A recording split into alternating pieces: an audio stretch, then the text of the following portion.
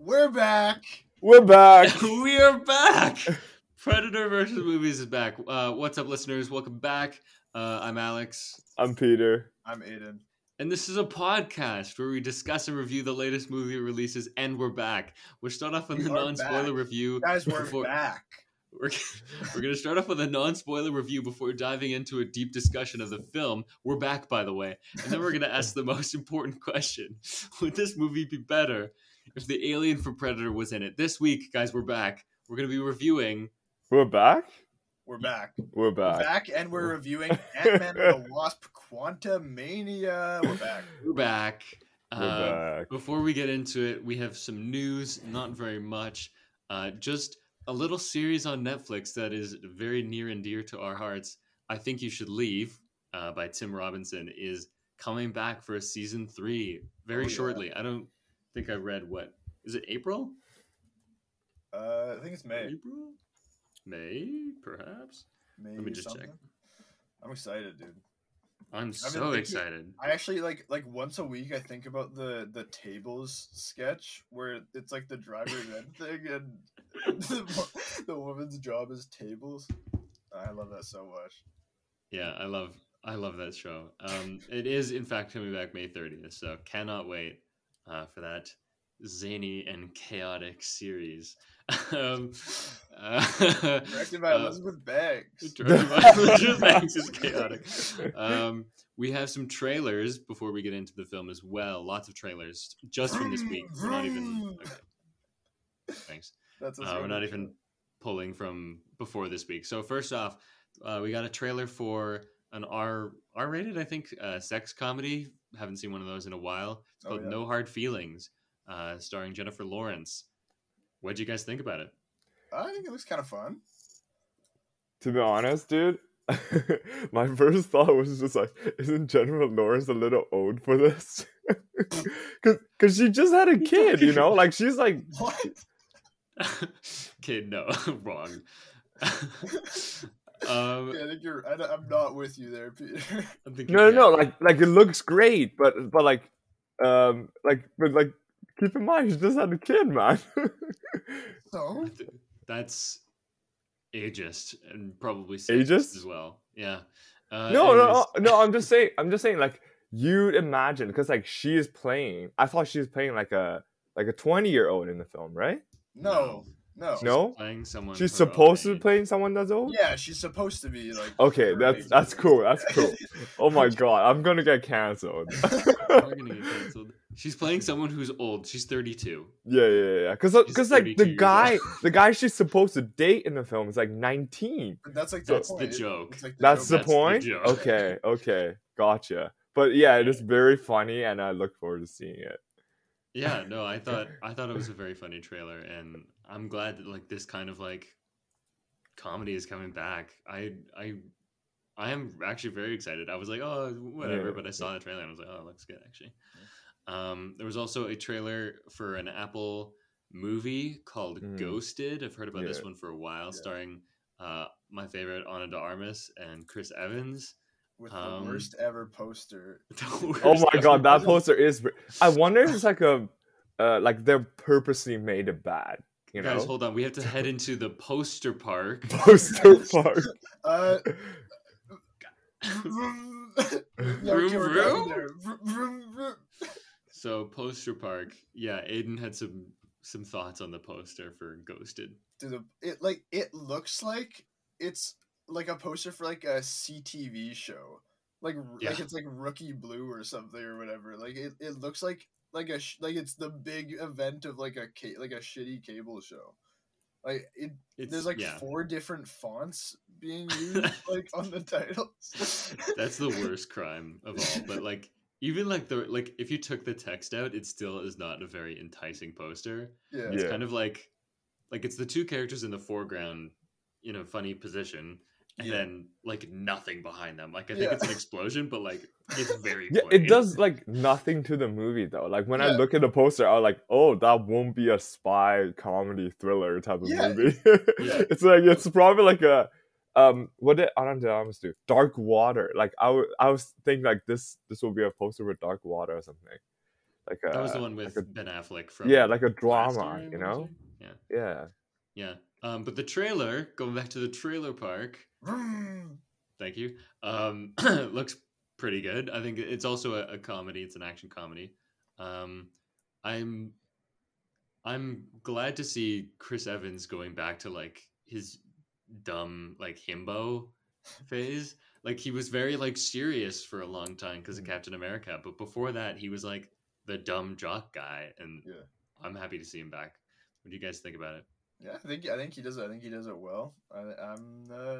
Yeah. I was also kind of surprised by the trailer. I think it looks enticing. Is it supposed to be the Ana de Armas as John Wick film? This one? No, she's doing. Isn't Another she the one. ballerina? Oh, oh, right. There's one actually set in the John Wick verse, right? Yeah. That one. Okay. I don't know. Yeah, I thought the trailer was fantastic. Like I texted the group chat after I saw it. I was like, the trailer looks very good, but the movie is probably very bad. But I'm definitely gonna watch it. Yeah, I do feel that way too. Yeah. There's a good chance. Like I think it's just because we're so used to Chris Evans being Captain America, so like he's the one doing the saving, and this one, like you said, Alex, like he's back to his himbo life and being saved by Ana de Armas, which is fantastic. So yeah, it's funny. Like seeing Chris Evans in something like is actually kind of weird. Like yeah, it's hard to yeah. not to relate back to Captain isn't America. Captain America. Yeah. I feel like that's the only role I've seen him in like Absolutely. 10 years. Yeah. Well, same with RDJ. Like I don't. Yeah. He hasn't had a good movie since Iron Man stuff, but He was in Doolittle. Well, yeah, that's what I'm saying. He wasn't in any good movies. I mean, so seeing him in Oppenheimer will probably be strange for us. Yeah, That'll be, exactly. like, I don't know. first. Something about RDJ doesn't have the same effect. I feel like I've No? consistently seen he was in like The Father or whatever. He was in like The Judge, this Holy Spirit, whatever. I don't know. What are you talking about? I've not seen any of these. Is that one movie title? I was making The things Father, up at the edge, but I think he was in a movie called The Judge. He was in like I don't know. He was in a few different movies that I didn't see, but I was aware of them. So I was like, yeah, okay. Like he's done other stuff here. Sure. I mean, I'm excited to see the Father, the Judge, and the Holy Spirit. I don't know what that's. Yeah, the Judge is real. The Father is real, but he's not in it. That's a different movie. Okay. Yeah. Is that like? I think that would be a really fun comedy. The Father, the Judge. Senior is the other thing I'm thinking of. Oh, Senior is a documentary. I did actually watch that. Yeah. No, but like I know what he's meaning. But like, the Father, the Judge, and the Holy Spirit. So like a judge, God, and just some random dad are like going on a road trip. I don't know what they're doing, but I would watch that. That'd be fun. We got another trailer. There's just so many trailers. We got a trailer for Seth Rogen's Teenage Mutant Ninja Turtles. Spider-Verse Ninjas. Basically, it's animated and it's not in a stupid style. It's in like a fun, cartoony style. Looks really good. Yeah, it looks fun. What did you guys? Looks like a good fun time. Yeah. Peter, what did you think about it? I've not seen the trailer. You're supposed to bullshit. Just riff. Pretend you've seen it. Oh, dude, I think honestly, the trailer opened with a very powerful opening, and slowly builds up. Very excited. I think it looks great, man. What can I say? Seth Rogen, very funny guy. Trailer's pretty funny. So good movie. Good movie. Good movie. Yeah, no, that was great. Yeah. I like how the kids are all the Teenage Mutant Ninja Turtles are all played by kids. I think that's a good. Oh, that's great. Yeah. They really sound. I know that. Yeah, I was gonna say. I'm pretty sure you know that, Peter. We also got the final trailer for Mario. Mario. Yeah. When is that coming out? Soon. Oh, I have seen that trailer actually. So this, I can't even think of what the trailer was. Oh, it's April. Oh, it's so soon. It's like first week of April. Nice.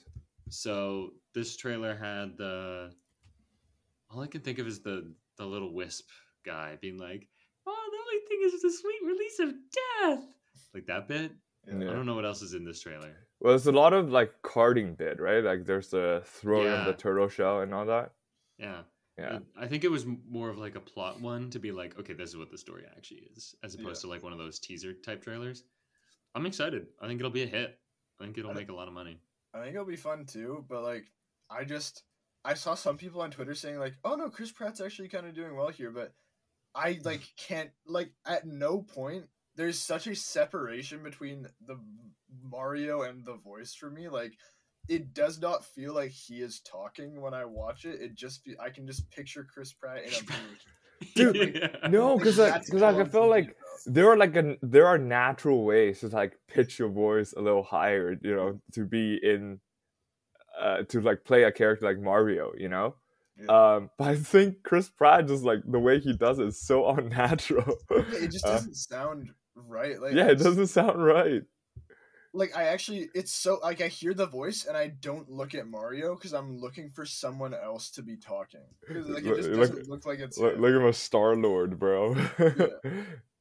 Okay, I found it. So I was just gonna say, like, there's someone had just mentioned something about this, and it was the director of the movie had said Chris Pratt is really good at playing a blue collar hero. So I think like that's why they wanted his voice, because that's all he does. Star-Lord, Emmett, like just like regular idiots trying to be a hero kind of thing. So I think they're really trying to channel Lego Movie energy. That's what I'm getting at. Last trailer we have to talk about. This is for a series, not a movie. It's called I'm a Virgo. It's by the creator of I'm already forgetting. Sorry to bother you. I think you should leave. I think you should leave. Nope, not by Tim Robinson. It's by Sorry to Bother You creator. And it looks like it's like set in a superhero type world kind of thing, or people with powers at least. So it has a character. It's the guy from Moonlight. It's the Moonlight guy. Is a very big guy, and he's like 10 feet tall, maybe. It's which guy from Moonlight? He's the teenage version of the lover friend. Oh, really? Oh, I didn't recognize him. Yeah. I was like, that face is familiar, and I figured it out this morning, I think. Looks really good. Yeah, it looks really cool. I really like the like absurdist, surrealist style of Boots Riley. I really like Sorry to Bother You. I'm excited for this one. Yeah. Peter, what did you think?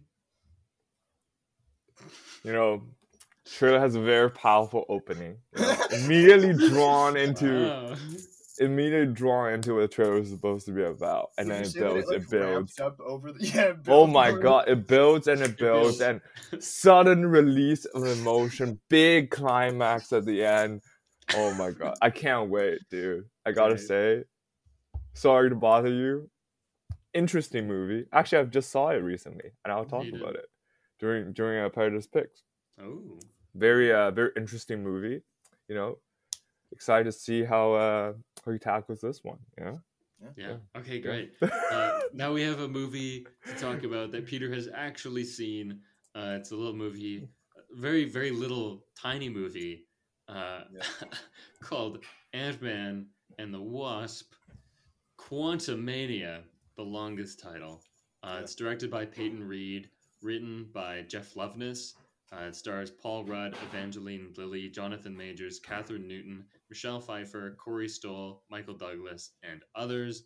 The DP was Bill Pope, who is a frequent collaborator with Sam Raimi, Edgar Wright, and he also did Shang-Chi. And The Matrix.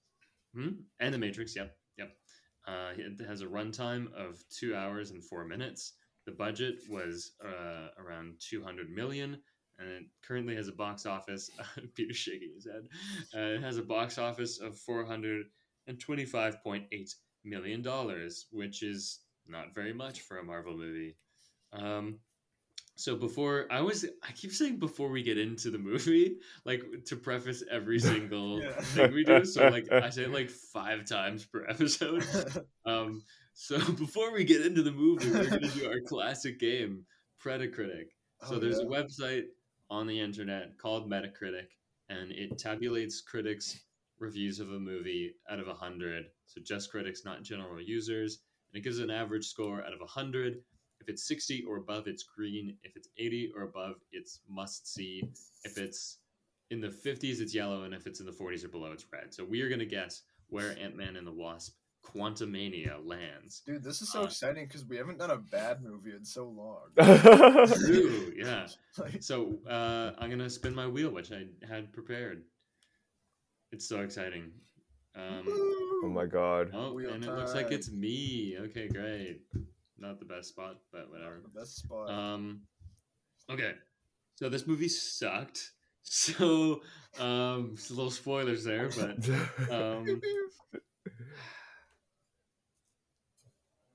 take your time.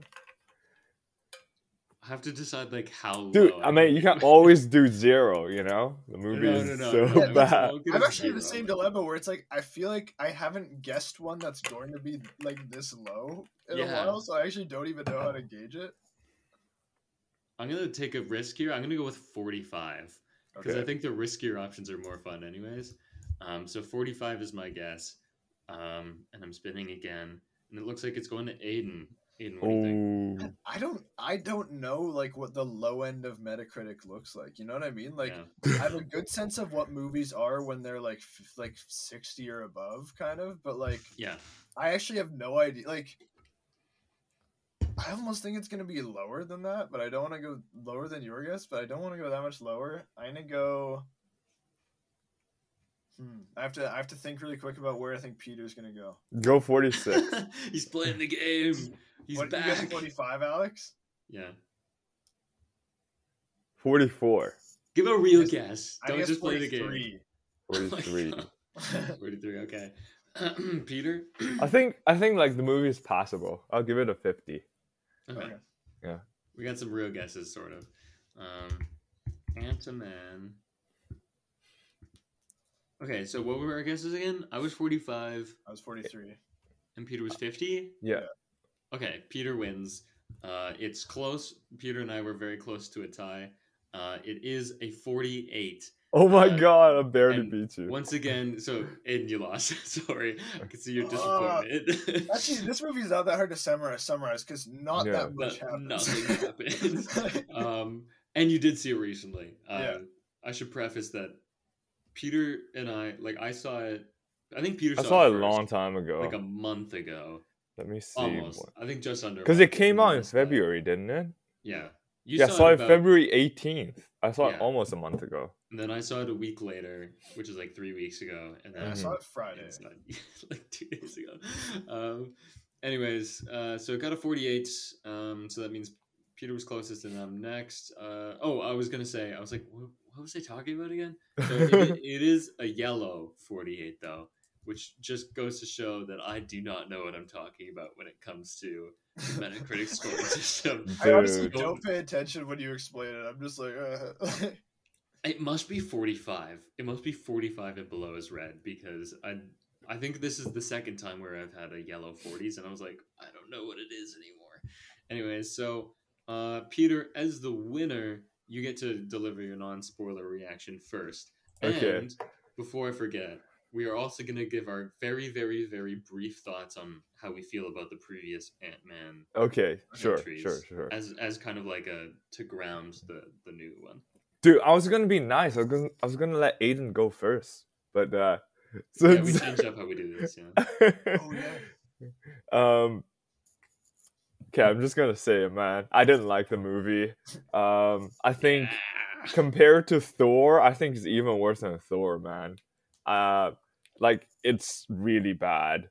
If we talk about, I'm just gonna start by talking about the previous Ant-Man, and I'll get to this one. So first one, I think it was great. I think they emphasize on the shrinking and like they make the whole shrinking, going back, controlling ants like a big deal in the first one. And then as they take on larger and larger threats, that part is sort of like less emphasized over time. But like I think one thing, I was watching clips on Twitter the other day, and people all agree like Ant-Man, the entire character is the coolest part is him shrinking, going back. But then like the way you emphasize is not to focus on the character itself, but its surroundings, to see the world in sort of this like an ant view almost, you know. So it's like everything's big now, and I thought like I completely agree with them. Like in the first movie, that was emphasized, so that was very cool, and the movie wasn't terrible. Like the movie was funny, the plot was okay, you know.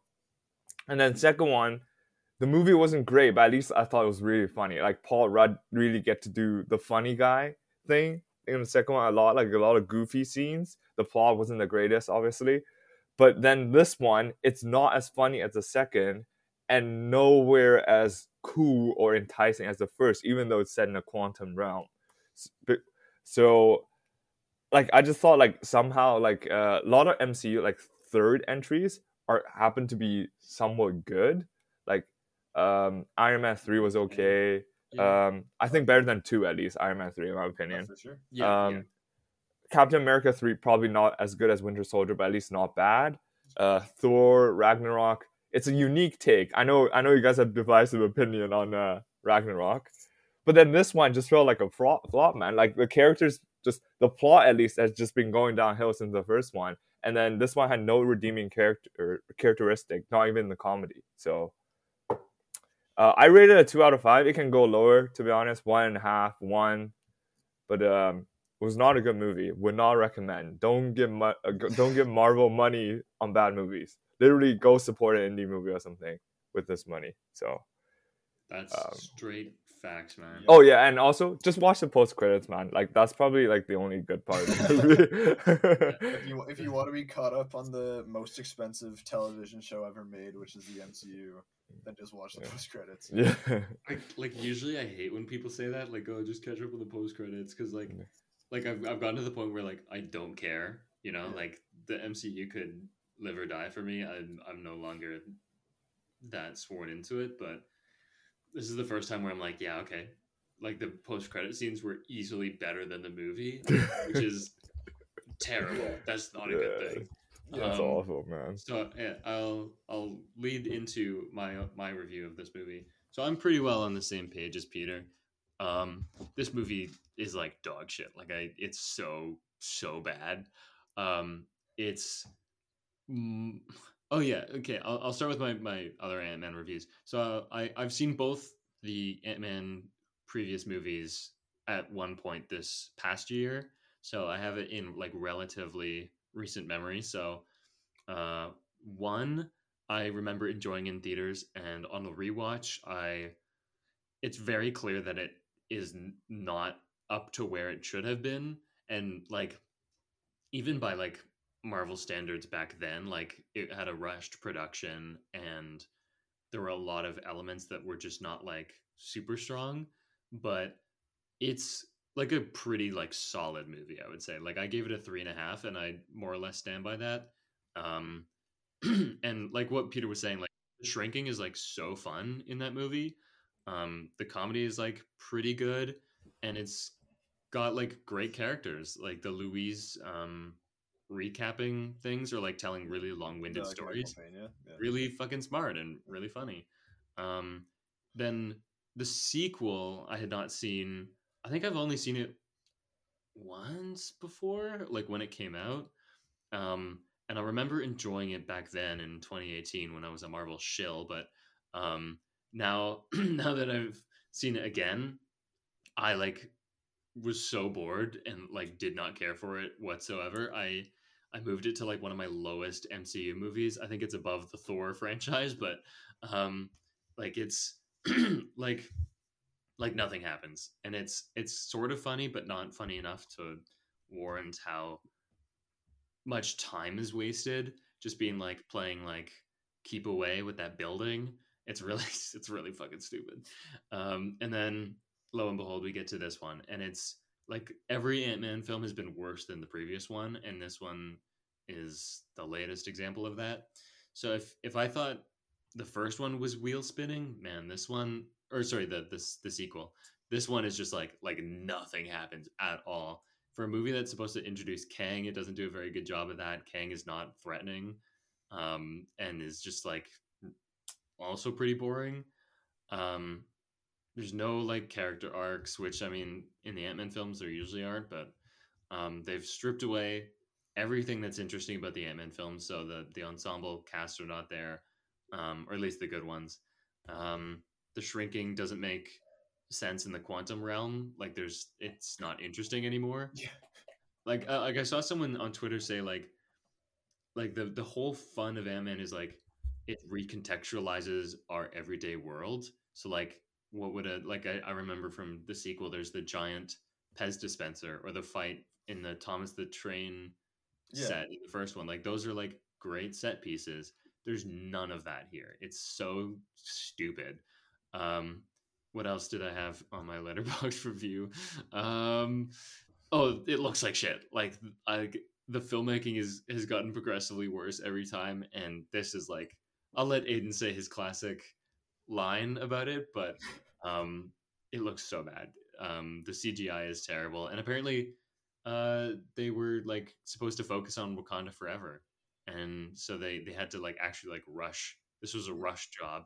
People like said it out loud. Looks like it. Looks like it, yeah. But like the stuff done on set is not good either. Like the lighting is bad. The action scenes are really hard to follow. Anyways, I hated it, and I think we'll kind of talk about it later. But I think it's the worst thing Marvel has ever put out in the movies. That's at least my thoughts. So, I gave it a 1.5 stars. That could be a 1 star. I would not recommend people go see this. Aidan, what do you think? Yeah, I'm very much in the same boat as you guys here. Yeah, so to like talk about my Ant-Man experience, I have not seen either movie since they came out. I'm pretty sure I've only seen both of them once, but I remember liking both of them. Like I just remember like I thought like Michael Pena was funny. Like what was his character's name again? Luis. Like I thought he was really funny. I liked that they were like, it was like a lighthearted kind of comedic tone. I thought it was fun. And yeah, and I really liked how they like really focused on the specific powers of Ant-Man. But oh my god, man, like this is crazy. Like this movie accomplishes nothing. Like and it's actually like stuff going on outside. Sorry. I didn't hear it. Okay, yeah. This movie, like, we don't learn anything about the quantum realm, really. The plot doesn't like it feels like an episode. It feels like it's like a 20-minute TV episode worth of plot. Like it's like very little happens here. There's like no character arc. It like sets up for a couple of character arcs and then doesn't do it. Like yeah, and then there's the thing where there's a really hilarious line that's unintentionally hilarious where Scott is explaining to Cassie like, oh, you gotta jump and tap. You see what I did? And she's like, no, I didn't see what you did. How could I have seen that? And I was like, that's me. like, how did you put that line in the movie and not like clock that? Like, oh yeah, the audience can't see shit, or like these fight scenes are nothing because it's just a guy going like pop pop pop. Like that's what it feels like. And it's just like what the hell? Like, oh my god, movie's filmed on the volume badly. Mm-hmm. They did a bad job of it. Characters always look like they're in a closed soundstage. The blocking is stale. They never feel like they are moving in a vast environment. It always feels like they have a very limited amount of space in which they can travel. It's a poor use of that technology. Looks bad. Don't really understand what happened. There's even bad composition like a lot of the time. Like I just don't understand how that happened. There are a few things I like really quick. I actually like loved Jonathan Majors in this movie. Really? And, interesting. Like there were multiple times where I was like arrested. Like I was sitting there, like he has one particular monologue where I was like, oh my god, this is crazy. And then I laughed out loud because I remembered that it was in this movie. Like I was like, oh, that's fun. But even that, it was like oh no, that's too specific. Yeah, this is a bad movie. It looks like Spy Kids but bad. Because Spy Kids looks good for what it's trying to do, but this movie looks bad. I gave this 1 star, I'm pretty sure. I would most certainly not recommend this to anyone. Yeah, woo! Great movie. We have a spoiler warning because I remember. Thanks for reminding me. Very good. Yeah. So also you have a job to do. We have to give the 2-minute synopsis for what happens in this movie in case you didn't see it. Okay, set a young timer for me. What? a young timer. Like an old timer. Like an old timer? Like a young timer. That's so bad. Okay, I have a timer ready. Okay, and we're going in 3, 2, 1, go. Okay, so the movie opens. Ant-Man is doing a book reading. He has like this memoir. He's kind of settled into like more of a sedentary life. He just wants to be a dad and shit, right? Goes to his house. Goes to Michael Douglas's house, and they're talking. And Cassie, Scott's daughter, is like, "Fuck you, Dad. You don't do shit. You don't even help people anymore. But I do, because she went to jail for protesting or something, or shrinking a cop car or whatever." Okay, turns out Cassie is sending signals into the quantum realm. Whoa, Janet, Michelle Pfeiffer doesn't want her to do that, and no one knows why. They get sucked in. Whoa, they go into the quantum realm. This is where not much happens from here on out. So Michelle Pfeiffer, Michael Douglas, and the Wasp, Evangeline Lilly, are like in one group. Scott and Cassie are in another. Scott and Cassie kind of get taken in by this group of people who live in the quantum realm, and we learn a little bit about like, oh, there's like a conqueror or whatever. And then what happens is like MODOK, who is like Kang, the bad guy's like assassin, comes after them. And then during this time, we also see that the other party is like meeting with Bill Murray, who like tries to ambush them or whatever. They learn a little bit, it doesn't matter. They then go after to try to find Scott and Cassie, who've been kidnapped by Kang. Kang's like, Ant-Man, you need to steal this like kind of energy core that will let me get out of the quantum realm, because he's this multiversal travel that knew Janet. And Janet was like, you're a genocidal maniac. I'm not letting you out of the quantum realm. So there's that backstory. Ant-Man successfully steals it. Loading. Ant-Man steals it. Some stuff happens. He goes away. Cassie's still kidnapped. Ant-Man comes and does it.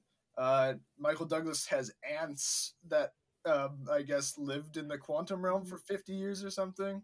They kill Kang or something, and then they go home. Yeah, you're out of time, but yeah, that's basically it. There's a big old fight. Kang wants to leave the quantum realm because he's been exiled there, so that's his whole deal, and he wants to steal. It's so confusing. It's a heist, but like by the loosest definition. Not stealing it from anyone. So like quotation marks heist. Yeah. To steal back like the weird battery that runs his time chair so that he can escape. There's a big old fight, and yeah, the ants save the day. Man, that fight like goes on forever. Yeah. But we'll get into it. So we're going to get into our spoiler discussion now, and we've done the spoiler warning. Yes! So first off, I'm going to ask you guys, for a movie that we all hated, what was your favorite parts? Anyone have any parts? I have a couple things, actually. Okay, so I actually, believe it or not, for the first part of this movie, I was like, this is fine so far. I was like, yeah, okay. Like, up until the moment they go into the quantum realm, which is not a big part of the movie, I was like, yeah, this is fine. This is actually, okay, yeah, I don't mind this. Like, I thought, like, yeah, like, this looks good. There was actually some, like, somewhat interesting coverage of, like, the dinner table scene. There was some weird editing in it where I was like, what's that? Like, I distinctly remember there's one moment where, like, Cassie says something, and then it cuts to, like, 3 different, Peter, like, I think he dropped something, and he went like, this is not good for the listeners, but he went like, he was like, he did a Kramer for a second, and sorry, you may continue your point. Yeah, Cassie says something, and then it like rapidly cuts to 3 singles, and it like, they're just like weird reactions. It's a weird editing moment, but the first part's fine, and it actually sets up for like, it sets up for an arc where Scott has to like learn to be a hero and learn to be self-sacrificing again. And the movie didn't do any of that, I felt like. But like there's like setup, like the first few scenes like work in a sense. Yeah, and then it gets in, but yeah, like, so that's a part I liked. I actually like didn't mind it. I was like, oh, okay, when is this gonna get bad? And then it got really bad. Yeah, I completely agree. That was one of the first things I had written down when I was watching it, was hey, this is actually like a pretty good intro of like catching up with Scott. Like usually like they do kind of have good intros. I think the anime movies have done that pretty well. Because it's always like fun seeing where the character has been, and it's always like really stupid shit. So like going back to Baskin Robbins was really fun. Yeah. And the guy from I Think You Should Leave, the older like Italian guy. Yeah. Oh, thank you, Spider Man. You know, like yeah, it was good. And then the setup that like Cassie is like following in her father's footsteps, and kind of hypocritically, like he's not happy about that. Like she's ending up in jail. Like, dude, like that's something you did, and he's suddenly like upset with her. Yeah. So I think that was really interesting, and yeah, setting up an arc that doesn't happen. Yeah. Like here's a clear starting spot, and who gives a shit? Like sort of an arc happens, but there's nothing to like actually build into it. Yeah. Peter, did you have any thoughts about the intro? Honestly, I have the exact same opinion as you guys. It's a great setup, you know, just sort of comparison. Like, what is it like post Endgame for an Avenger? You know, it's like you thought you defeated a greatest threat, and Earth is safe now. Do you just retire and have a normal life, or is there still that expectation of you to be out there and helping people? And I thought like that conflict is very, very interesting, and it's like something that I think Marvel should explore. It's like already like before the next big bad comes into the spotlight, what are the Avengers doing right now? And I think that's something I'm genuinely curious about. And Cassie and Scott's conflict sort of set that up perfectly, which again was not brought up for like the rest of the movie, which is kind of a shame. My favorite part, to be honest, is like I thought like the movie lied to us, you know, like like in the marketing material and everything. They're like, oh, it's a heist movie. It's a heist movie. It's a heist movie. Ant-Man goes on a heist. Ant-Man goes serious. You know, Ant-Man's gonna lose. You know, and I was like, okay, I'm really hyped about that. It's a very different take on the Ant-Man character. The whole heist lasted less than 10 minutes. Like, Also, wasn't the heist. Yeah, like I thought if we just see more of the heist, I actually enjoyed like the whole like the Ant-Man human tower thing. Oh, I like It's like that too.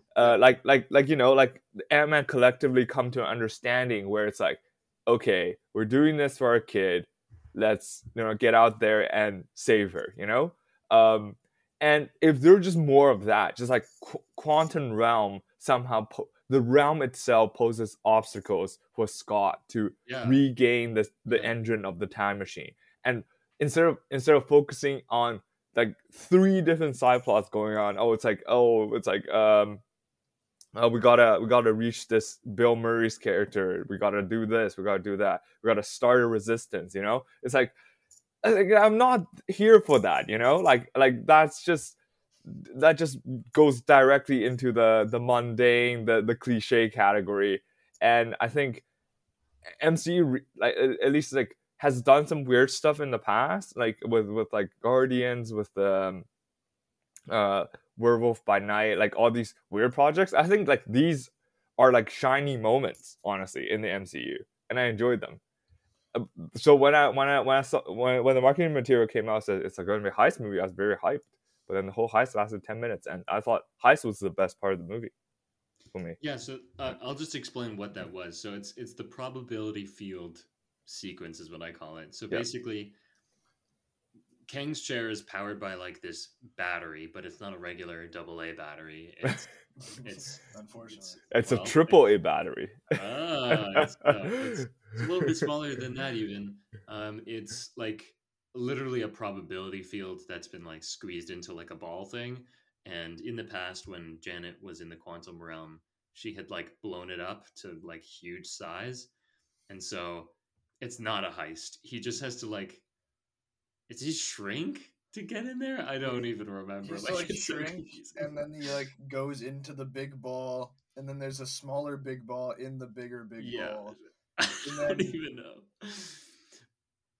But yeah, I couldn't even tell you what happens. The Wasp comes and saves him. Well, first the way it works is every time he makes a decision, he splits in two. So, you know, if he's like, I'll do it or I won't do it. Then there's two of him, and literally like one is like, oh, I'll do it, but then I don't even know if it follows its own rules. Like I was like, wait, is that actually like splitting on two different decisions, or is it just like splitting randomly? Because, anyways, so that's what happened. So suddenly there's like millions of Ant-Men all talking. One is in a Baskin Robbins, which is kind of funny. Yeah. And yeah, he has to. He's not even fucking stealing it, but I'll say what I like about it first. So I really like that it physicalizes his internal conflict, which is something like good screenwriters do is try to like show how that conflict, because like an internal conflict is hard to like portray on screen, and so to make it physical by doing like this kind of thing like is actually really smart, because it's the arc that seems to be in place very vaguely is he's like doesn't want to be a hero anymore, I guess. Yeah. No idea why, or like to what extent. Like is he afraid, or is he just kind of like waiting? Yeah. Who's to say? But so the idea that like, you know, every time he's like, should I be the hero or should I not? You get different Ant-Man. Yeah. Is really interesting. It's an interesting idea. Yeah. No, I completely agree with that. And I think there's some interesting visuals too. I really like the wide shots here where it's like all the Ant-Men when they work together, because they're like it like kind of descends into chaos, and then Cassie like calls out, and then it's like, my daughter, that's my daughter. Why is he from Brooklyn? So they're from Brooklyn in that scene, but they all kind of band together, and then they act like ants, and they like tower up the way ants do, and I thought that was actually a really cool visual. But yeah, I also just felt like the concept of a probability field, cool idea, just never, like, they don't do anything. Like that one thing is cool, and then they don't do anything else with it. And it's like, this is like the midpoint of the movie, right? And it's a weak midpoint, like narratively, because like I think it's the Dark Knight of the Soul. I think it's the lowest point, because he has to. It's right before the third act. Well, yeah. Whatever. But I think like it's a weak point narratively, because like his art, like he has to. What should happen in this movie is that there has to be a scene where like Cassie is in trouble, and there's also a bunch of like civilians in trouble, and Ant-Man has to let Cassie fend for himself and save the civilians. That's like the thing that needs to happen in this arc. Like it was like very apparent to me, and it's like all that happens narratively in the scene is that like he loves his daughter. We knew that. That's where he started from. Like it's not a revelation. Like this needs to be like the beginning of a turning point. This needs to like propel him to finish the arc, and because this point doesn't happen, like it's they still could have finished it, but they don't. Like it makes it even harder. Peter? Oh, you can go first, Alex. Okay, sure. I was gonna let you go first, but whatever. No, yeah, like what I wrote down was in this scene that should like is one of the like most pivotal scenes in the movie. I feel like he doesn't learn anything, which is like so fucking stupid. It's just unclear to me. Why is he not being a hero? Like it seems almost like he's afraid based on the probability field scene. It seems like he's afraid to be a hero. Like he just wants to run away. But that's not like clear at all in the beginning or the second act or anywhere else that there's like a fear of anything, because why would he be afraid? He hasn't what I inferred is that it was like generally it was a fear of like it was like the fatherly fear, like if I get hurt, my kid doesn't have a dad. I was gone for 5 years, and my kid didn't have a dad for 5 years, and so like I don't want to die or something and like leave my child fatherless once again. Also, don't want her to get hurt. I did infer that, like, but I agree like the movie could do a little bit more to like contextualize that. But also, also like. The trailers are completely misleading for this sequence, because they literally say Oh man, the juxtaposition of like dialogue and scenes that are like technically in the movie, but to produce like this like completely incorrect version of what should be happening. So it sounds like Kang is offering him time with Cassie, Yeah. like to get time back, and Yeah. then they just like don't even do that. Maybe it was his offer, but like he doesn't take him up on it. But Yeah. like that's so boring Yeah. to not even like consider showing us that. It's just, I think it's literally dialogue and then a 5-minute sequence. That's it. Yeah, You know? that is a so much more interesting. I know, concept right? Too, of like him doing this thing that's like actually kind of like a morally negative thing, like because of his fears or whatever, and just be like, nope, no, we're not doing that. Actually, it should have been the whole movie, dude. That's exactly what I was gonna bring up, because I thought that's actually a very interesting concept. It's like something that Scott wants that Cassie doesn't. You know, it's like Cassie's like, "Yo, Dad, this is clearly a bad guy. Don't listen to him." But Scott is like, is there a way for them to show that Scott has that guilt of not being there for his daughter, and the guilt has built up over time, and now like he sort of sees this separation between him and his daughter, like this gap start forming between them, and then he thinks by getting time back he will fix that, and then obviously Kang doesn't give time back or like tricks him or like somehow, but like I thought that would be a much more interesting movie. It's exactly like you said. Bargain. That would have been so much more interesting.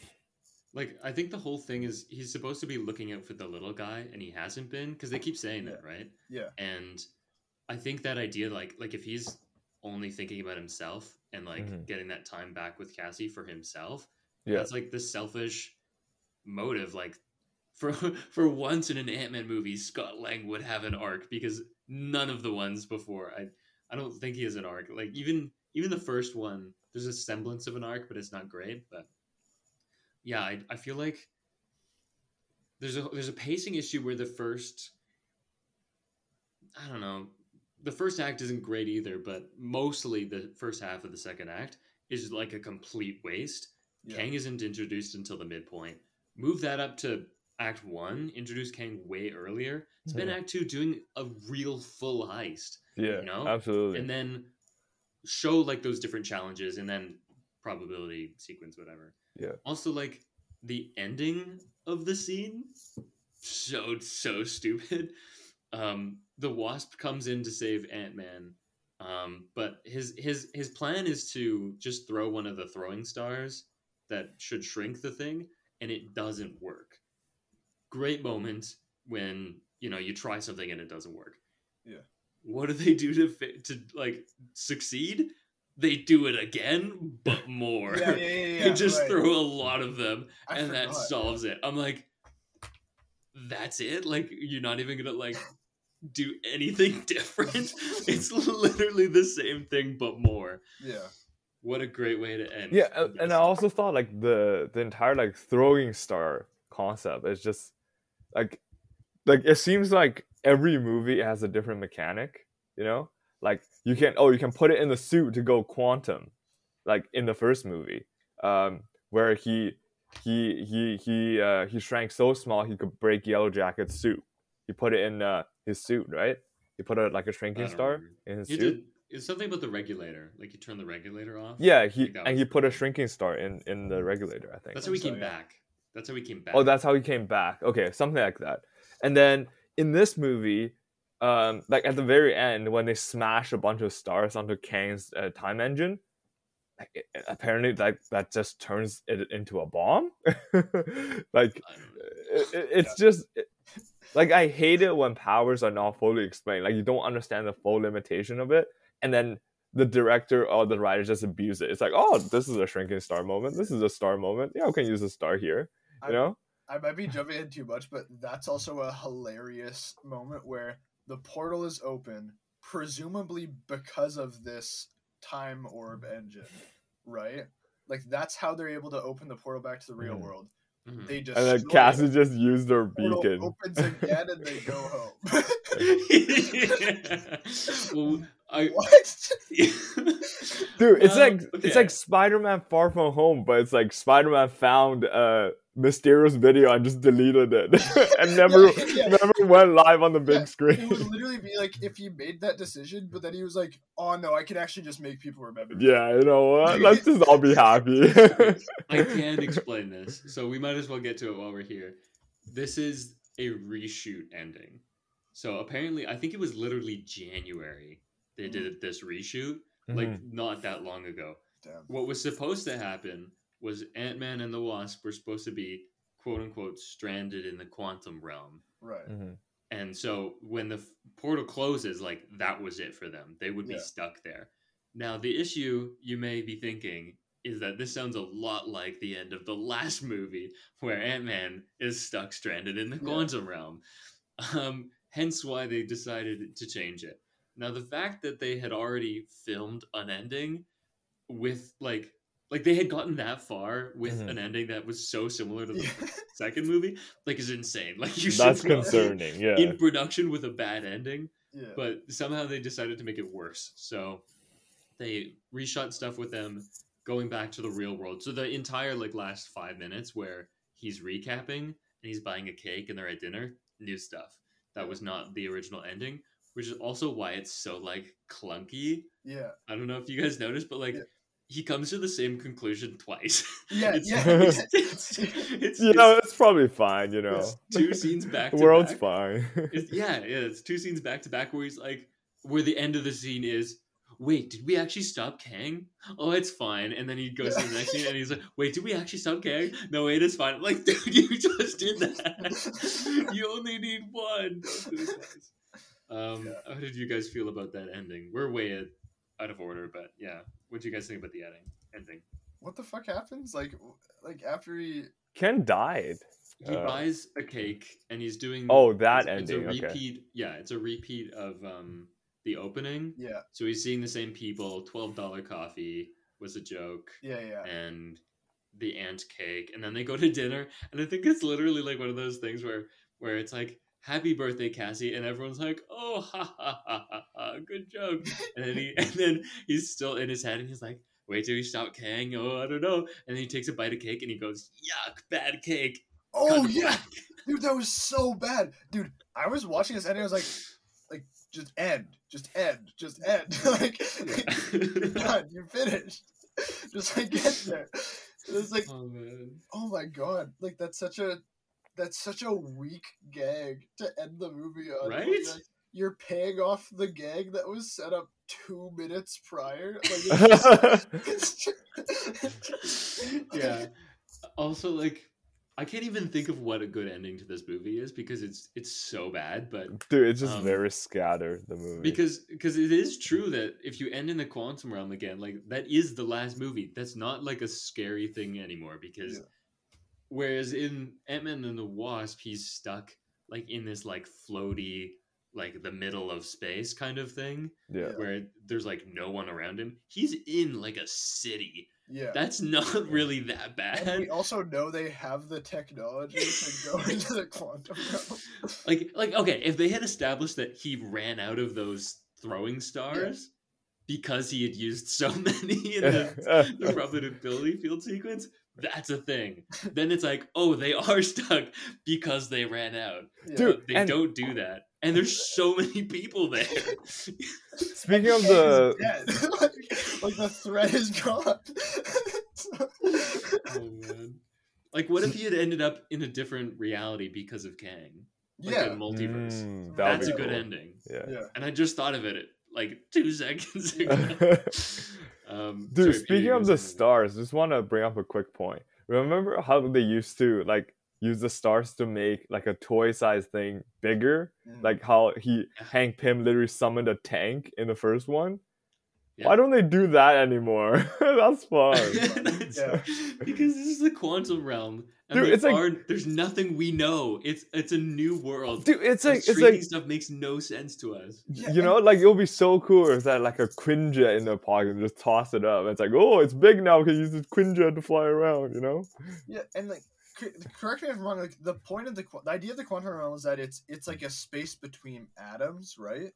It's very small, yes. Like it's that, but like play with that idea of like how do his powers change in this world? We don't know anything about this world. Like how he just has the same power set. Yeah. Do something. And we also learn like nothing about the quantum realm. Like we don't know like nothing about how it works. We don't know why these people are there. How are people living there? Like why do they look like people? Because they also don't know what humans are. Yeah. Like, you know?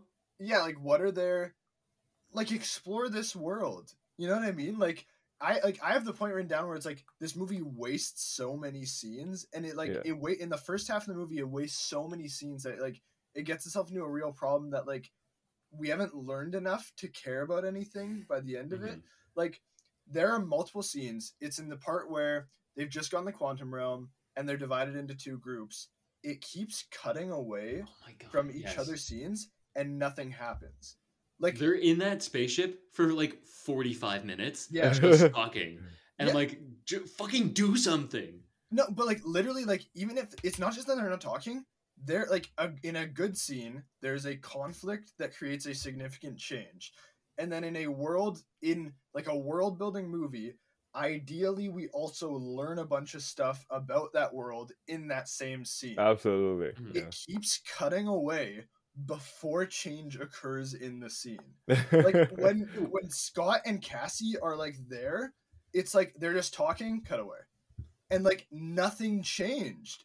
You did not progress the plot at all. And then it cuts to Janet, and like a little bit happens there, and then it cuts back to Scott and Cassie. Scott and Cassie, that's like 4 different scenes it's divided into of them just like being like hanging out with the rebellion or whatever. Yeah, and like that could have been a 3-page scene.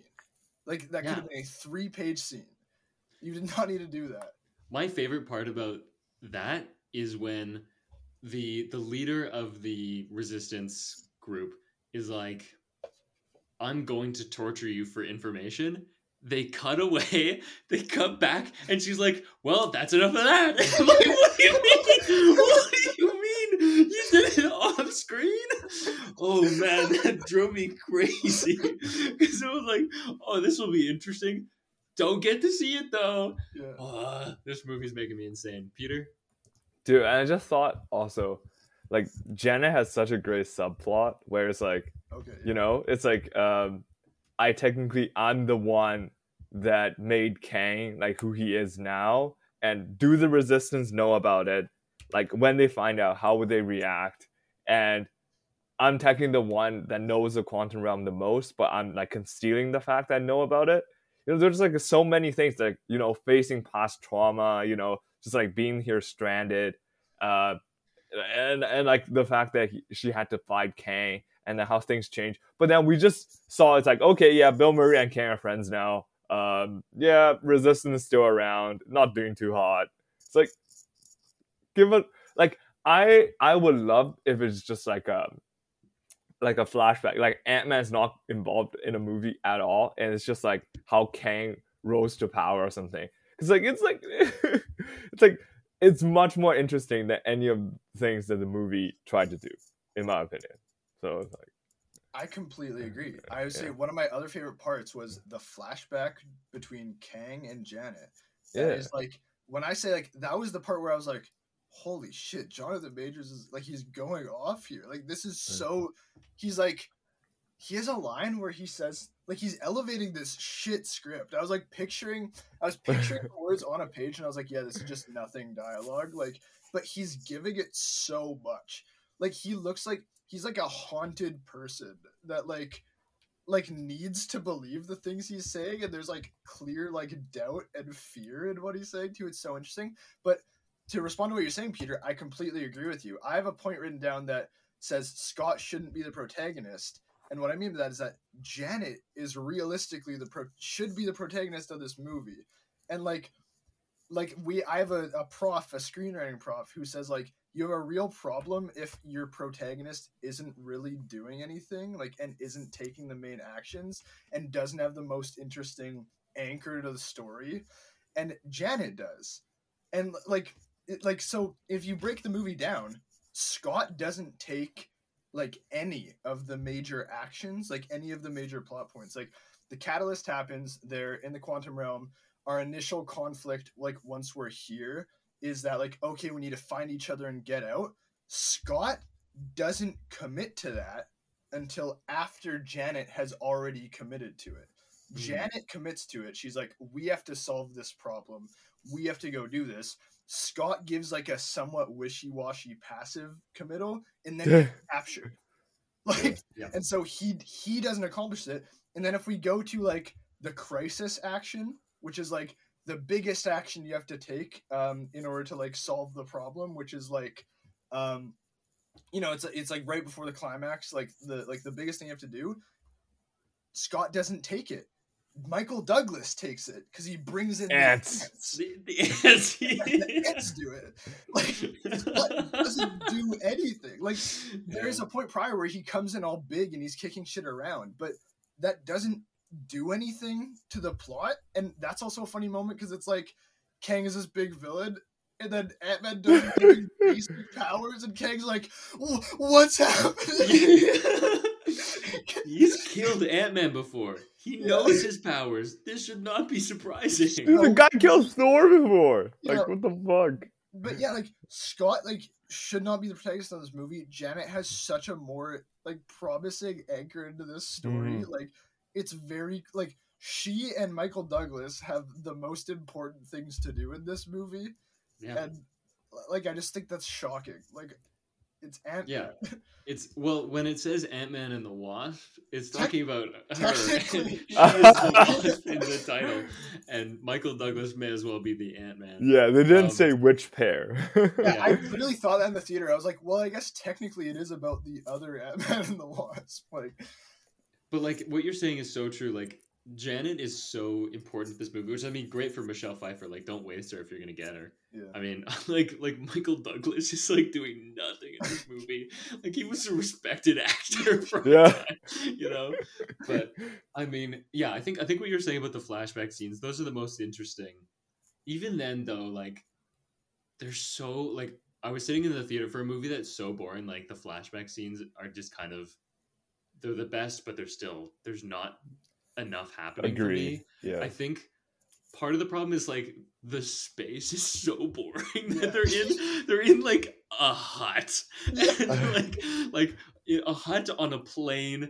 Like the I'm gonna be pretentious now, but like the mise en scène is not there. Yeah, no one put any thought into what was going on, and then it's also so dark. It's so dark. Like, I think they're also just afraid of like putting all of like the Kang stuff out there early. Yeah. So I think they literally said they cut so much of Kang's backstory because they want to save it. Don't fucking save it. Yeah. Because you. What are they saving it for? For like the actual thing, I guess. Because they like. Oh my god! Make the character work for the movie he's in. If he's the villain of this if movie, they're saving it for Kang Dynasty, oh my god, that movie's gonna flop. Yeah, it's too late. Like they're trying to do like the Thanos thing where you don't actually know his character until that first movie, and just fucking do that here because there's a whole backstory about Kang that we don't know, and it makes his actions like kind of confusing. And he's like, I need to like control the timeline, and it's like, but like I don't actually know why. Yeah, you know, and I didn't remember Loki enough. I didn't remember Loki well enough personally, so I was just like, okay, wait, why is he doing that again? Like, what's going on here? And even between those two things, like if you rewatch Loki, like there's not enough information about why he's doing what he's doing, and also like he's not introduced until like halfway through the movie, which really slows it down because they're wasting so much time to be like, we're gonna bring him up in the midpoint, and it's gonna be like a huge thing, and like he's in flashbacks, but that doesn't count. Yeah, like I think let's talk about Kang. Or actually, sorry, Peter has his hand up. What do you want? Yeah, I want to talk about Kang. So okay, let's talk about Kang. My God, Kang was not well introduced. Kang got defeated by a bunch of ants. Let's be real. He's like, Force shield! And it's like, oh my god, I'm gonna go! Kang Dynasty's gonna be over like so quickly. Yeah, it's like, you know, Ant-Man's like, oh, I killed this guy before, you know? It's just ants. Solution, ants. Like, that's... he's supposed to be a Thanos level villain, you know?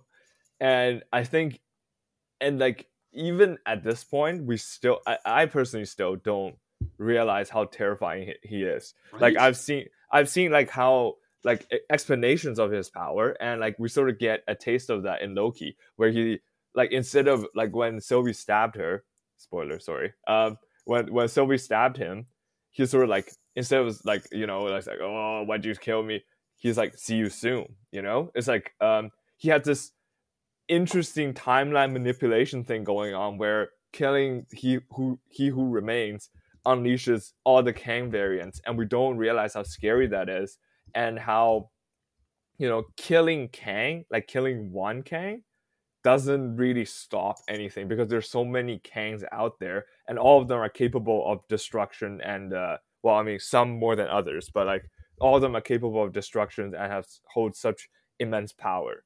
So, and like we don't realize that, like, in this movie, it's literally, okay, Ken beats Scott in a fist fight, and then Scott and what's the Wasp name? Fuck, Hope, right? Yeah. Was smart and decided to detonate a bomb and just like push Kang onto it. It's like Kang's like, "Oh, I'm gonna die now," and just die. And this is supposed to be my favorite line the most terrifying Kang variant, where the Council of Kang exile, because he's so bloodthirsty, and like he's like, you know, out there trying to get revenge, etc. And you just die like that. Like, come on, man. Ken should have won at the end of this movie. You know, this should be like a warning sign of like how scary Kang is, to lead us into Loki, to lead us into Kang Dynasty, you know? And Scott shouldn't leave the movie, shouldn't leave the Quantum Realm all like cherry. It's like, oh, we probably defeated Kang. It should be like, oh, fuck, guys. Like, there's something coming, and it is scary, you know? Yeah. Like, the reason why Thanos was like worked by like showing Thanos bit by bit, it's like, we know Thanos is a big threat. You know, it's like they were fighting the Chitauri in Avengers 1, and it's like, okay, actually, we defeated the Chitauri. We thought Loki was a big bad, but actually there's someone behind Loki. So we sort of like know how terrifying Thanos is relative to the villains we faced in the past, but there's no reference to Kang at all here. Like, Kang is not manipulating some minion in the foreground to sort of to do his bidding. It's like him doing it himself. But he kept failing. So it's like, I can't be scared of a character like that, you know? Yeah. For a movie that's supposed to like intro the big bad, it does such a poor job, because he's not scary. It's like what you're saying. Someone described him, like, I think it was just on a Letterboxd review, as like, he's like a Darth Vader character. Like, no, he is not. And I think two of the problems are more like structural problems, in that, one, there's no like, he doesn't start fighting people until the third act, and I think, and like then he has to lose. Whereas if he had started like actually fighting people, or like, I don't know, like he does that kind of like the Force threat, like maybe that's why they're calling him Darth Vader, because like in the prison scene, but even that, like, it doesn't do anything for me. It's like someone behind bars that you're just like beating them further, you know? It's like there's no way for them to fight back. Like, I think another issue is that the filmmaking is just so bad at making him appear threatening in any way. Yeah. I don't know what it, like, there's so many different things, but like leaving the movie, I was like, okay, clearly like the Avengers are not going to have a problem dealing with this guy. And maybe it's because he gets defeated by ants. Yeah. But there's nothing there. It's really funny that he has this whole like telekinesis thing, but then like, and it's like that's working, and they're hitting him with, and he's hitting them with it, and then they start punching him more, and now he can't do it anymore. It doesn't work anymore. They're punching him harder now. So, his power set is so unclear. Like, I know what it's supposed to be. He's from the future, so he doesn't have any powers. He's from the future, and everything he does is technology based. Like, I'm from the 21st, or not the 21st century, from like the 51st, or, you know, whatever century. Yeah. And so it's that technology that allows me to take over and do all these crazy things. And I'm sure he's got a great intellect or whatever. But like, then he starts doing like insane shit that could not be explained by technology. So like, like I wrote it down. His energy manipulation, like he just blasts shit. Sure, that could theoretically be like gauntlets. Okay. He has telekinesis. Maybe that's technology. I don't know how you can explain that. Like, how do you tech the Force? Yeah. Whatever. He portals in this movie. He creates a portal to get to the heist scene. And I'm like, how? How are you doing that? Where's the technology? It's not even like the square portals from the TVA, which would at least make sense. Yeah. I just like I'm so mad about this one thing. Anyways. Did the console of Kang did Aidan, do you have a point? No, it's fine, you go.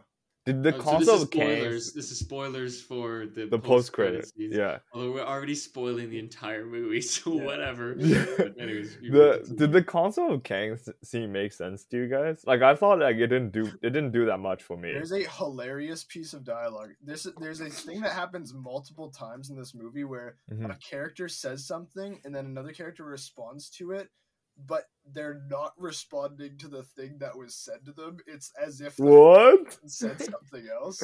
Like in this Council of Kang, whatever the fuck. What's wrong with you guys? It's a council, not a console. Council of Kang. I don't know. Council of Kangs. There's one guy who's like, "Oh, that Kang is dead," like the one they banished to the quantum realm or whatever. Yeah. And then another one says like, "Oh, you're just mad that you didn't kill him himself. You kill him yourself." And then another person says, "None of us killed him." It's like, that is not a response to what he just said. He didn't say that. Man, that whole scene is so like, it's so goofy. Like, I could not take it seriously. I was like, this is your threatening scene? They look like they're in cosplay right now. Like, it looks like a circus, for real. It's a circus. The costuming is not scary. Like, and then you've got like all the Kangs in the council going like, ooh, and they're like cheering like a bunch of rowdy football fans. I'm like, that's not scary at all.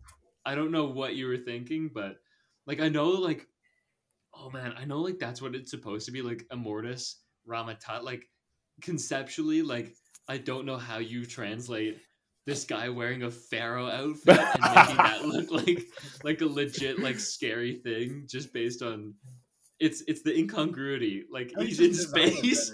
He's in space and he's wearing like a pharaoh hat. He looks silly. Yeah.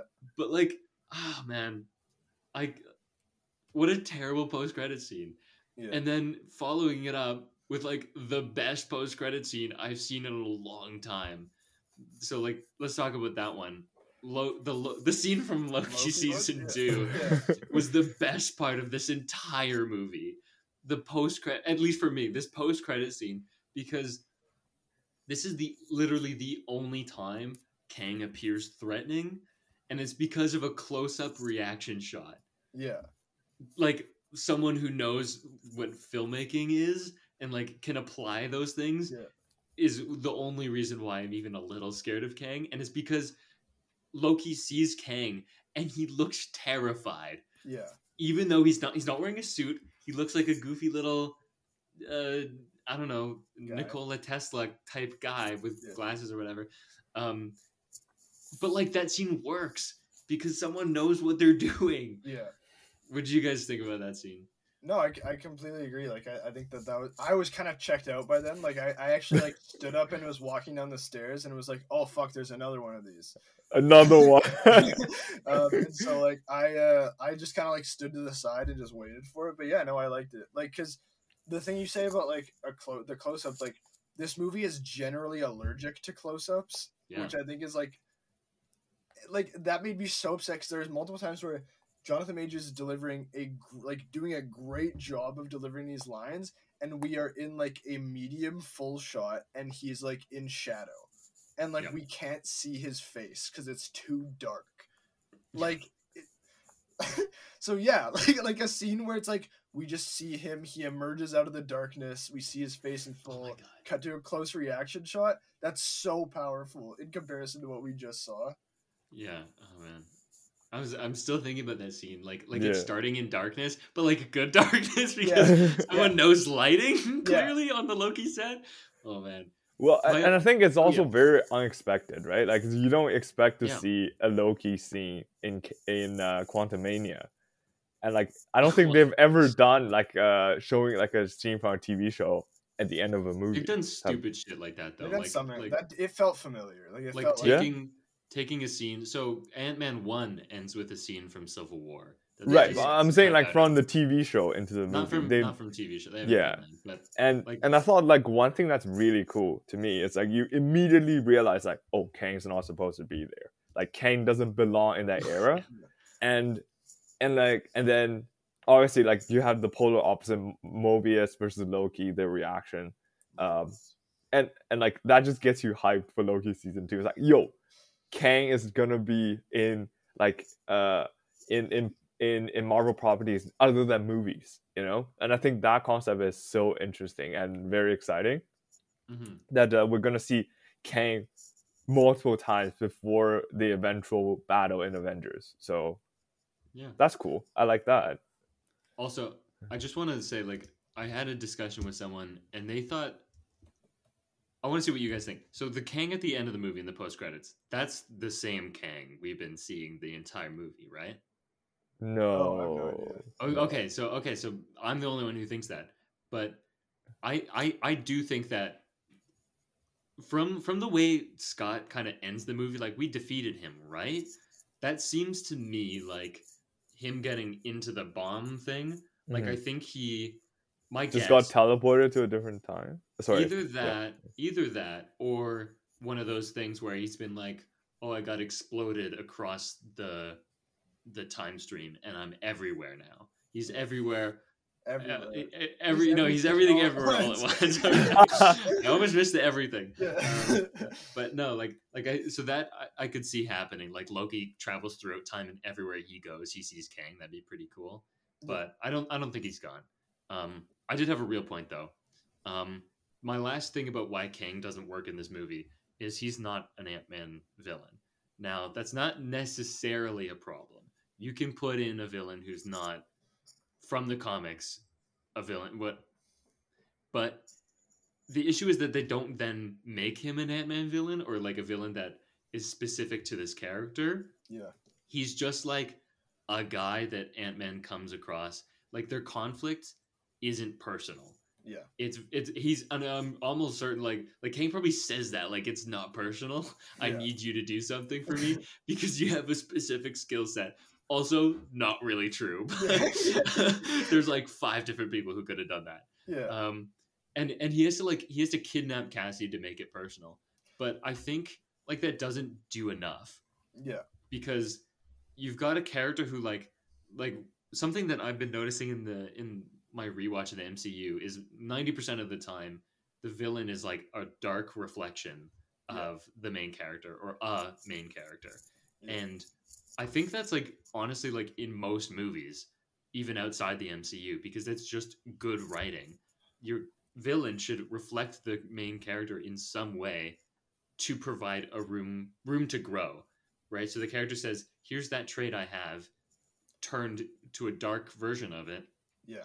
And I can learn from that. But there's like nothing that applies that is part of Kang's personality that applies to anyone in the movie. The first couple movies, it's usually a dark reflection of Hope or Hank.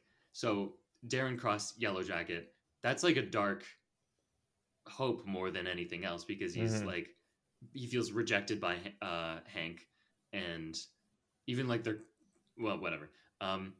The sequel, Ghost, that's an evil Wasp, not an evil Ant-Man, because Ant-Man has no character arc. Yeah. But like Kang doesn't even reflect anything for any of the main characters.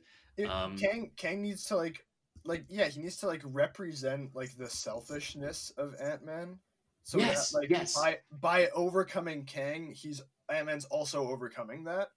Exactly. Like that's what they needed. That's what needs to happen in this, and it's just like nope. Yeah.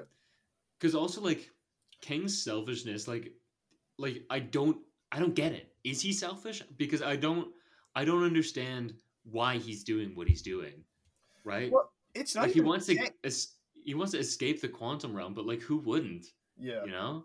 Well, but it's not even like I don't even know if Kang needs to be that selfish himself. He just needs to be this thing that like offers Scott the easy way out.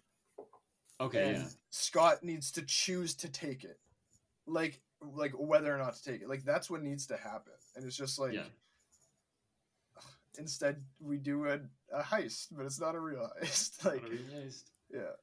Well, I think on top of that, I think like you just can't really empathize with Kang as a villain. It's like Thanos, like he had a legitimate reason. It's like, oh, universe is dying, people are using too much resources, we need to reduce the population by half. Like it is a cause that people can get behind, you know. But like Kang is like, okay, I want to conquer worlds, I want to destroy them. What? Sorry, Alex, I won't trump the line. Thank you. I mean, like if it's a direct response to Peter, like I got something kind of separate, so you can. I was gonna say like there is something.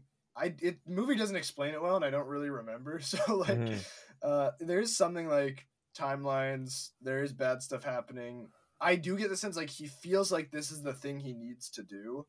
I just don't feel. But like why? You know, why is he compelled to do that? Because they don't explain it. But like I just think they need to explain that. Sorry, Alex, what were you gonna say? Well, okay, two things. I'll respond to that first, because like I'm actually kind of annoyed that they're going this route because it's the Thanos route. Like I've seen this before. The benevolent like I'm just calling what needs to be called is stale. We've done that before. That was Thanos. Can we not just have a guy who thinks he's right, but like for selfish reasons? Like I just want to be the king of the universe. Like that's something that could make sense for a particular type of person. I don't need it to be like, I'm saving everybody. He doesn't need to be the hero just like Thanos was. I think it's too much repeat, but right. But is that what happens in the comics? Like, is that Kang's motivation? Like I've read very little. I read one. I think it was called Timeless. It was a recent comic that kind of like summarized who Kang was throughout comic history and into like one book.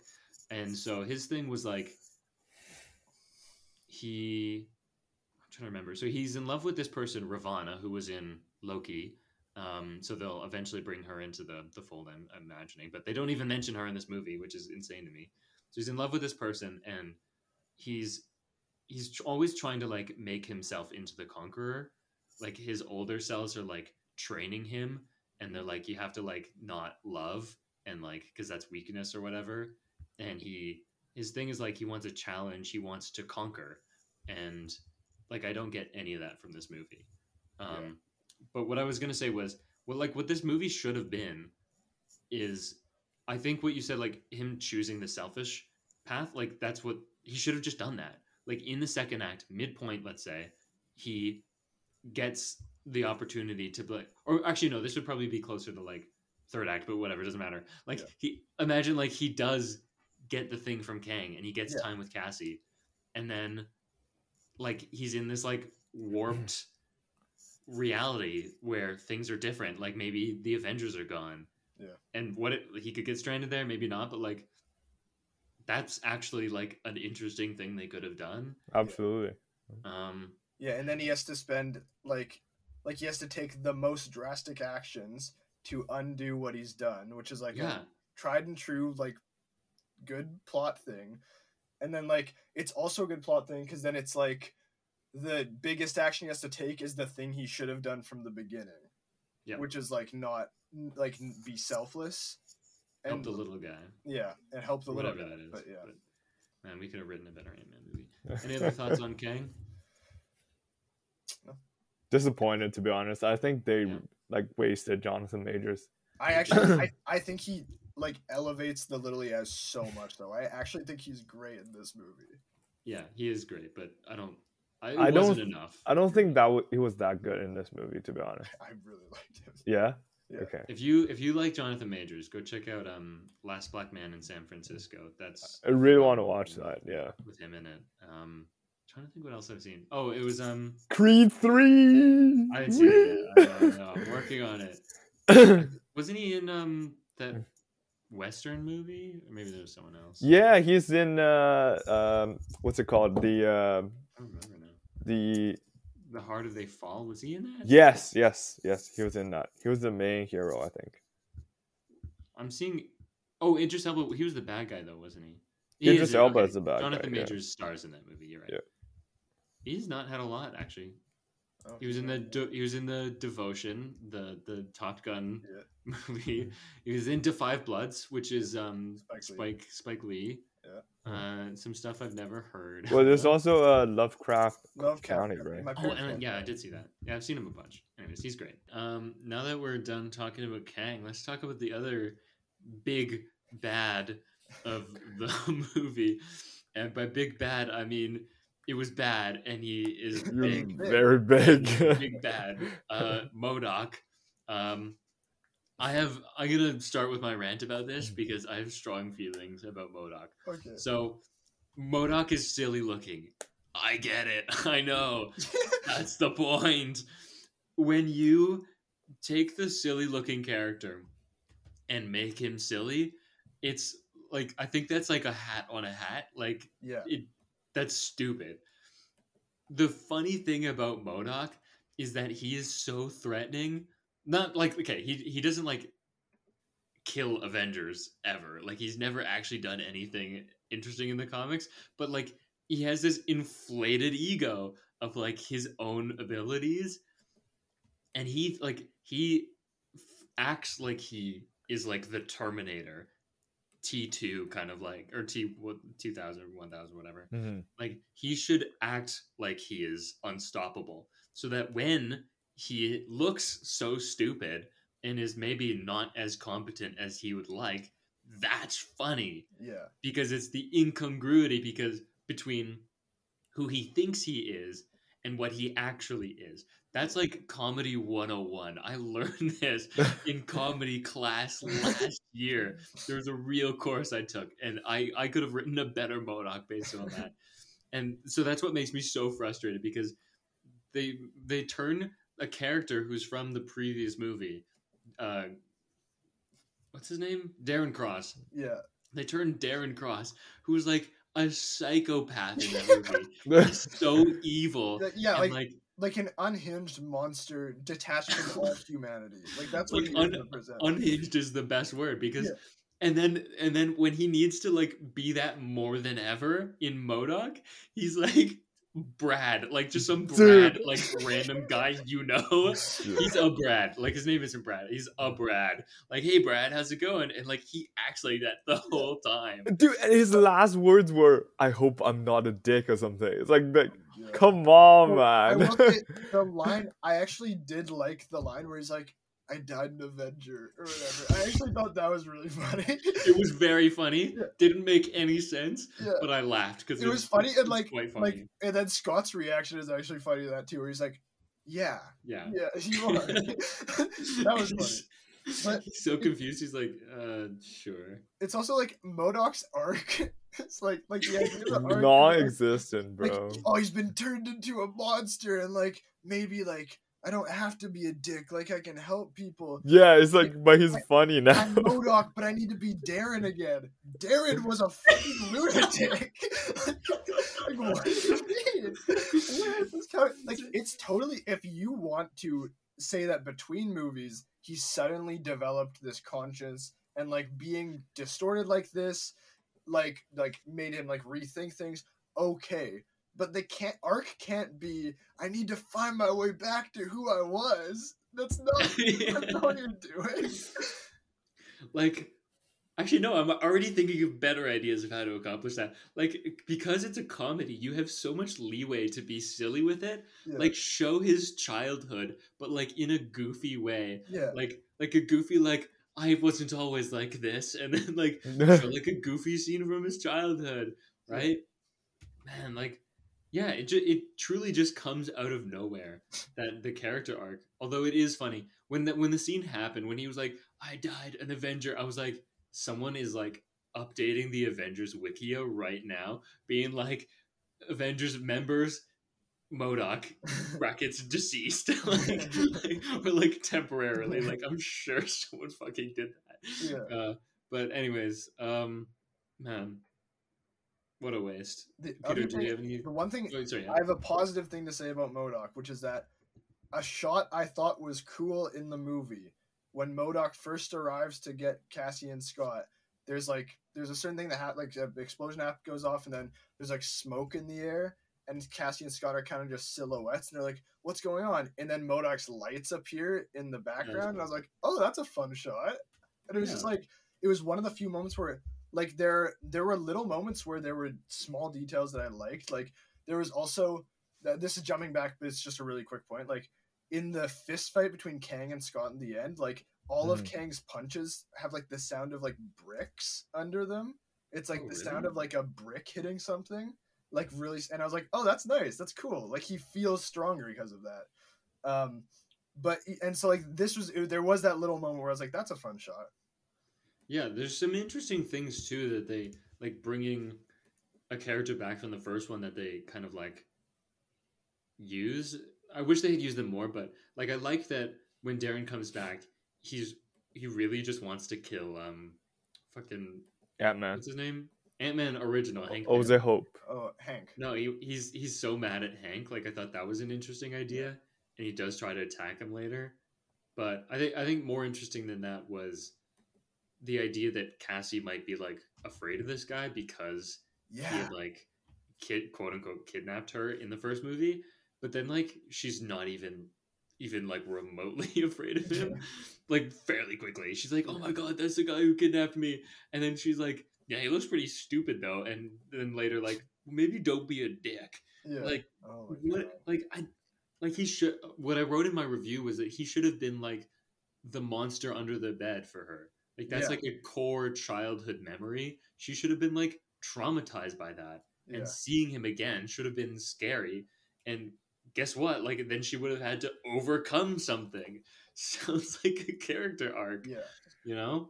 Anyways. Dude, and I, like, honestly, I'm not a fan of the look. Like, the enlarged face thing does not work for me. No, it's like they're doubling down on the Robert Rodriguez movie, like, look, but doing it worse again. Because this is like the guy from Shark Boy and Lava Girl. But, like, that one is funny. I do have to say, like, there's a certain degree for that complaint where I'm like, that's what he looks like. Like, I don't know how you make a big-headed individual look less stupid than that. Like, remember when they did Eitri the Dwarf in Infinity War with Peter Dinklage? Mm-hmm. And I thought that was fine. He looks kind of silly though. Like, as a huge guy. Look as bad. Yeah. No, it's much less bad. But like, and I'm pretty sure, didn't they do MODOK in the Avengers game? And I thought that looked fine, right? That's a video game where everyone is like a cartoon, though. You know, it's when you get into live action. Like, I don't know if you can make. I don't know. Maybe you could, but I do think there's a certain point where people are like, "Oh man, MODOK looks so stupid." I'm like, okay, dude, just keep the mask on. Just keep the mask on. I feel like you could have been more with it. But yeah. Anyways, this is the first time where I feel like we don't have a natural next thing to talk about. Yeah. Well, I guess one of my big complaints as well is that, like, this is a core filmmaking thing where I've mentioned it slightly already, where the editing in this movie is at times like very rough, to the point where like there's actually key pieces of information in scenes that we don't get, or we don't get at the right time, at least because of the editing.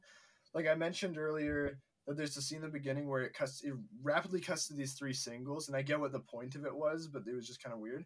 There's a point in the scene in which Bill Murray comes in, and for context, Bill Murray is like the quantum lord, whatever. It does not even matter. Doesn't who he is. Does not matter at all. But like, he and Janet used to be together, and they led an uprising against Kang or whatever. It doesn't matter. They used to yada yada yada. Yeah, exactly. It's a Seinfeld reference.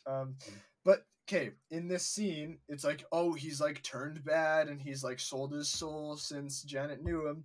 There's a scene where his like troops march in the door, and that what we see is a shot of them coming through the door and marching up. It's quick enough that we can't really see what they're holding or what they're doing. it cuts back to the conversation. Everyone looks like mildly threatening. They talk for a little bit, and then Bill Murray says, "Whoa, guys, you can put down the guns." And then it cuts back to them, and we see that they were holding guns up. What?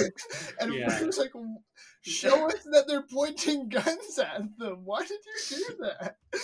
And then it just shows them like lowering the guns, and it's like that. Like there was no threat here. I didn't know that they were threatened right now. Like I can tell Bill Murray's being sus, but like show them pointing the guns at them. That whole scene, I couldn't pick up on the editing, but that sequence, because I don't think they're there and then they cut away and then they come back to them. That's the wasted scene. Yeah, like that's 101 like bad screenwriting, because like nothing happens in that scene. Yeah, Bill Murray is introduced for no reason. Like he doesn't do anything later in the movie. They don't cut back to him ever. He might be dead. I don't remember that monster comes. I don't know if he dies, but like literally the point of that scene is, one, explain why they can understand the quantum people. They spend like 15 minutes trying to tell you like, this is why they can understand the language. Don't worry about it, guys. We figured it out. We thought about it. Saw it happen with Scott and Cassie, and they just like do the same. Do it again. I'm like, I don't care. Just like assume that maybe they speak English. It doesn't matter to me. I've seen make it like a really quick thing where someone shoves it into their hand and it's like, ugh, and then they speak, and then it's like every space alien movie ever does not care. Yeah, right. Star Wars, Guardians of the Galaxy never spend so much time to explain why they all speak English, because we don't care. So like that's like the main thing for the scene, and the second main thing is so that they get a ship. Yeah, that's it. They need a spaceship to get around, so they can spend 45 minutes of the movie in the ship. Yeah. Man, just bring like a shrunken Quinjet, like Peter said. Yeah. Like just have something on you, like the tank from the first movie. This is the third of the trilogy. Do callbacks. Yeah, it should be evolving, right? Not going backwards. Oh my god. And like it's just so that they can have this stupid joke where Michael Douglas is like, I don't want to put my hands in this jelly. I will say, for that point though, there's a line later in the movie that I thought was hilarious. And this is good setup and payoff. So he's like, I don't want to put my hands in the thing. And I'm like, this is dumb. But later he's like, I'll drive. And I thought that was so funny. Where it was kind of like resigned, like, oh, I guess I'll drive. Yeah. I'm the only guy who puts the hands in the thing. Yeah. That's funny. That's my thoughts on the bar scene. My also thought is that Bill Murray is fucking awful in this scene. Agreed. It is atrocious acting. I was like, I cannot believe what I'm seeing. Why is he here? Like, what is going on? Like, I was sitting there like gobsmacked. I was like, I can't believe that there's this bad of acting.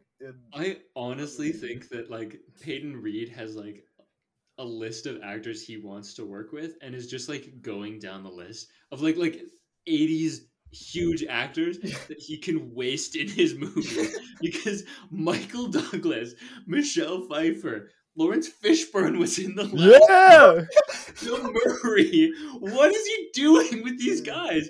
How much are they paying them to do nothing? Yeah, it's insane to me how little these characters matter. Lawrence Fishburne is almost worse than Bill Murray in this movie. Like Lawrence Fishburne in the last one, there's a couple of scenes where he's like they've got like their dog-sized ants to like make him not do anything. A guy who doesn't pose any threat at all, by the way. And he just has to like stand there with his hands up and go like, whoa, there's some ants around me right now. Because clearly he's like acting against nothing. And his reactions are so funny because like he's literally just standing there like, whoa, there's some ants right now. Oh, ant time. I didn't realize it was ant time. Go back and watch those. It's so funny. Okay. There's some other things we can talk about. So this movie, I feel, is embarrassed to be an Ant-Man movie, which is like to be embarrassed by what you are is like the worst thing that can happen to a movie. And Marvel has been doing this for a while, where their comedy is always like, oh, is that so dumb? Yeah, it's like, look, guys, we know we're being goofy. Guys, look how dumb this is. Guys, look how goofy it is. Yeah. Like I'm thinking like the Dr. Octopus joke in Spider-Man. Like, your name is Doc Ock or Octavius. You have 8 arms. Like, shut the fuck up. Like, that's what it is. We get it. Don't. Anyways, so for the Ant-Man movie, though, this is the worst case of it because we've established what an Ant-Man movie should be twice. Yeah. We have 2 examples of what Ant-Man is. And then they decide to strip every single thing that was pleasurable about those movies to make like nothing. Yeah. So the ensemble cast, one of the highlights of those movies. Yeah. Specifically Michael Pena as Luis, but also David Desmalchian. Okay, yeah. Dude, I saw his name in the credits of this movie, and I was like, "Wait, what?" He's the guy with the holes. He's the holes guy. Oh, is he? Oh, he voices him. Yeah. Oh, so those 2 guys, T.I., I could take or leave, but like like those 2 guys, big part of it. Jimmy Woo was really fun, and he makes like a super brief appearance. Cassie's parents aren't in this movie, and they're so fun. Yeah, like, oh man. So like that's a whole thing. Bobby Cannavale, I think is his name. Yeah. I only know that because of Blonde. Yeah.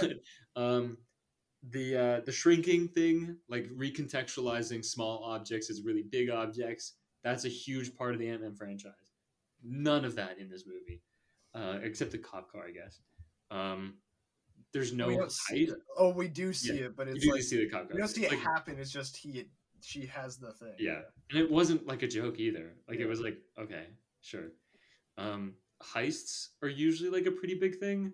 I guess they don't really do it in the second one, but if they had done like an actual heist, that's kind of like what I feel like that's what the Ant-Man movies just should have been.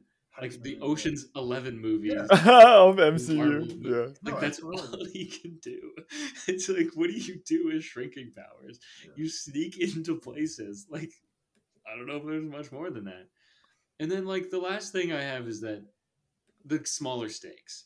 Like that's what the Ant-Man movies are good at that. Mm-hmm. It's fun to be like, okay, now here's a break from the super high stress, like important stuff, the MCU. This is like the palate cleanser. It was good at being that. And it also like when it does that, but also like treats itself seriously, like the stakes are real for the characters, even if they're not that big for the wider universe. The conflict challenges the characters in a new way. Yeah, like all of those things were what made the Ant-Man franchise enjoyable. And then they're just like, fuck all that. I guess we want to do something completely different. Yeah. Anyways, that's my rant. Do you guys have thoughts? I agree with you. I don't really have much to add to that, but I think you're right. Yeah. Same here. I also saw someone say that like this movie is Peyton Reed has wanted to do a Fantastic Four movie for like 20 years. And this is someone said on Twitter that this is obviously him just being like, fuck it, I'll make my Ant-Man movie, the Fantastic Four movie. So think about it. But it's shit. It is shit. But like think about it. Like the Fantastic Four have this place called the Negative Zone, and like that's a big thing for them. Yeah. This might as well be the Negative Zone because the fact that it's quantum and small has no impact on the plot. Also, the Negative Zone would be for the Fantastic Four, like their powers don't change, and their powers that's what happened here. Yeah. In another universe, whereas Ant-Man is one of the few characters where putting him in a different location actively hampers like his power set and makes it less interesting. I guess the only other one would be like Spider-Man would be really shitty in the quantum realm, for example. But and then the other thing is like Kang is clearly a Fantastic Four villain because he is a great descendant of Reed Richards. Reed Richards. He's like the relative, and he's like a science guy, and Reed Richards is a science guy. Yeah. This should have just been Fantastic Four. It's ridiculous, but Anyways, what do you guys want to talk about? Is there anything you guys haven't discussed yet? I pretty much have my my thoughts summed up on this movie. It's a bad one. It is a terrible one. I will say that like using one of the Rick and Morty writers is so fucking obvious in this movie too. Like the replacement ensemble cast are like Rick and Morty stock characters, like the I Have Holes guy and the telepath. Yeah, like they're all like I could picture this movie in the Rick and Morty style animation, like MODOK especially, and like the Council of Kangs, the whole Ant-Man probability, like that's all super Rick and Morty, which is weird. And then also this movie is very like liberal, but also in a way that I don't like really believe it. So remember the stuff where like Cassie's like, you need to like fight the cops. You should be stopping the police. And I was like, what? like I'm all for that conceptually, but like the idea of Ant-Man fighting the police is absurd. It's not what would happen. And then there's like other things like Michael Douglas says in the movie. Socialism. Yeah, he says socialism is a charged word these days, but like the ants are doing it. I'm like, what is so this? Weird. Like, that's such a weird place to put that. Anyway, and it's all over the movie, and I don't know like if it's I don't know, like maybe I feel like it's the writer like trying to be like, haha, look at me. but, like it's just like, okay, man, this is an Ant-Man movie. This is a Disney movie, brother. Like, yeah, I feel like it's like Marvel has always been accused of being like military propaganda. So like, I almost feel like they're trying to be like, guys, we get it, we're cool too. We can be like, you're Gen Z, like we're so leftist. Like, I don't believe you though. Yeah, I don't believe you at all. Yeah. Anyways, what do you guys think? Worst Marvel movie ever? I think so. Yeah, I don't like. I'm trying to think of like the other shitters, and it's like Iron Man 2. I like Iron Man 2 a little bit. Yeah, Iron Man 2 is better than this for sure. Thor 2, but Thor 2 is like a plot that like set up and pay off. Yup, boom, yup. You know what I mean? Like it's a one done, it's like one done. It's surprisingly watchable though. Yeah, like, you go back, exactly. You're like, this is fun, even though it means nothing. Yeah. This is definitely. I hate Thor 4, but this is better. This is worse than Thor 4. Yeah. I have Thor 4 as my second worst because I do think this is worse. I think somehow, by God, Marvel made the worst two movies back to back in the span of a year. Not quite back. Not back to back. Yeah. But like worse than all the Thor movies. Yeah. Somehow you did it, Marvel. You've topped yourself. Peter, what do you think? Yeah, I agree with you. I'm trying to find your MCU rank list right now. Why mine? Why are you looking for mine? I have mine in front of me. Well, it's like, why do you have? Oh, you have different posters now because you're Patreon. Okay. Yeah. I'm a patron on Letterboxd. Follow me, guys. What is it? _ Alex Gordon _ Dude, you get your time to promote at the end. Okay. Posters now. Yeah, I see it. Like, I really hated Black Widow. Black Widow was better than this. I have not seen the Hulk, but I guess Hulk. I don't even remember, but I just remember like vaguely. Incredible Hulk is not very good at all. Yeah. But yeah, I think. Yeah. Agreed. I'm still working on the rewatch, but anyways, let's move on. Peter, we have a segment. We do have a segment. And I think it's Aidan's job to introduce that segment. Aidan, we have a segment. I messed up. I don't know if you guys have noticed. You may have forgotten. Guys, we're back. We're back. We're back. The podcast is called Predator versus Movies. We've done the movie part. Now it's time to get into the Predator part. This is the segment where we ask the question, would the Predator from the movie Predator improve this movie? Thank you. Sure. That'd be sick. Yeah, that's my absolutely. Yo, awesome. Predator versus Kang? Anyone? If Kang had like an ounce of Predator in him and like, that too. Like being that level of scary. Yeah. Mm-hmm. Dude, if Predator wanted to like like hunt in the quantum realm or something. Like, Yeah, give me something. Yeah, absolutely. He should have been like, I'm thinking like Empire Strikes Back, like when Darth Vader hires all the bounty hunters. Like, he should have been like in the lineup with MODOK. Yeah. You can have them like compete against each other. Yeah. Like MODOK's like. We're returning to our roots here with this one, where in the beginning of the plot it was always, if the movie's bad, then Predator would improve it. If the movie's good, Predator would not. And we're our roots facts. The movie's bad, so Predator would improve it. Yeah, that's pretty well. Well, because I think the idea is like, if the movie's bad, like it needs something to make it worthwhile, and throwing in something completely random makes it worthwhile. You know. But yeah, I think we're all in agreement here.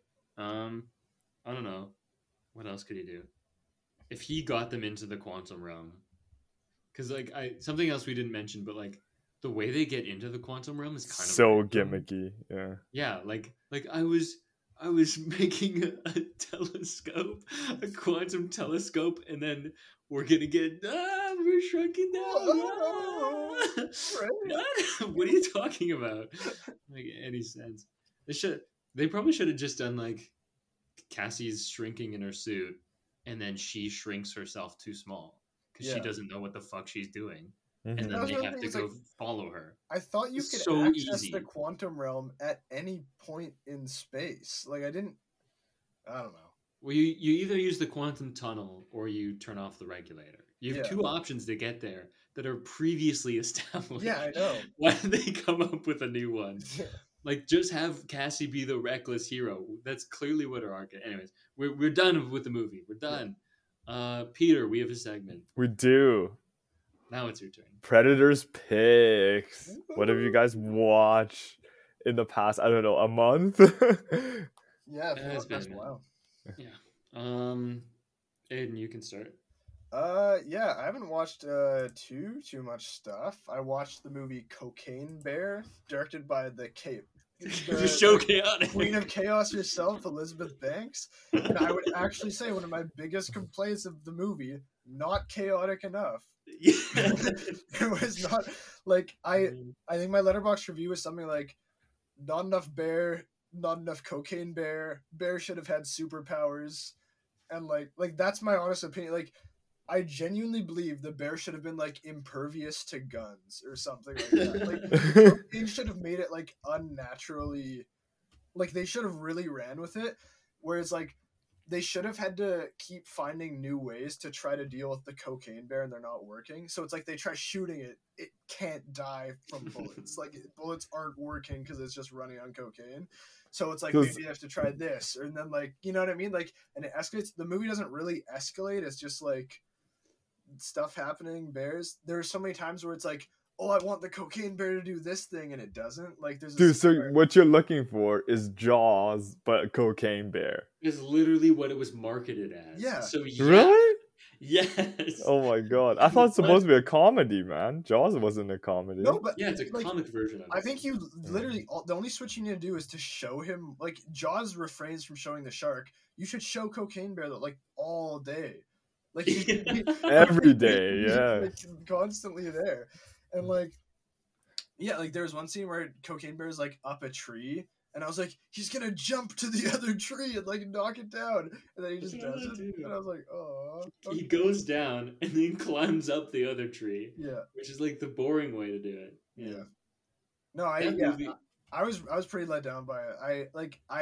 I've seen a lot of people complain about the characters. Like, yeah, the characters aren't good, but I don't care. I don't need them to be good. Like, I really don't care what the characters are, as long as there's just a reason why they're interacting with the cocaine bear. Like, and yeah, I don't know. Like, it's just I had some gripes with characters because I also saw it. I do think if they had just pick one of the characters to be the anchor, because there isn't. Yeah. It's not clear who the lead is, because it's like an ensemble movie, but like no one is interesting, and they're all like dealing with. There's so much of their like side plots, like it's too important for a movie where I just literally want to see them get murdered by a cocaine bear, and they can't stop talking about like the most boring stuff that is, and like boring and unbelievable. Yeah. Like there's just one guy who's like he's mourning the loss of his wife, and they just fucking talking and talking Yeah. and talking and talking. No, And honestly, like playing 20 questions. That scene was so bad. yeah, dude, I'm gonna reference a strange movie, but in Venom 2, there's a scene in which like Carnage is like ranting to Venom at the end, where it's like, "We're together, like you're just like me, you'll never defeat me," and then Venom's like, "Shut the fuck up," and bites his head off. And that's like it's a great moment in that movie. The whole Cocaine Bear should have been that the entire time, where it's like characters just like die brutally, and Cocaine Bear's just like and then they all die. The best scene in the movie is the ambulance scene, and it was released as a clip on Twitter like a week before the movie. So I had seen it, and I was like, "Oh, that was like the highlight." There's like nothing else in the movie. It really is just like nothing. Yeah. For something that's an hour and a half, there's a lot of time wasted. Yeah. Anyways, what else have you seen? Other pick, I've been watching The Last of Us. I really like it. Bro. It's been going really well. Let's talk about The Last of Us, man. Final episode tonight. Spoilers, because like I have not seen. Yeah, bro. I'm just gonna say, bro, Ellie, my god. What? She went berserk, bro. Oh, you know what I'm talking about? Yeah. Well, I've like seen the game. I knew this. Okay, I think genuinely episode 8 might have been my favorite so far. Really good ones. Yeah, that's all I'm gonna say. No, yeah, I think there's some really, really good writing in the show. Like, I really like the scene where, like, I like how you kind of realize, like, oh, he's with the guys from the university.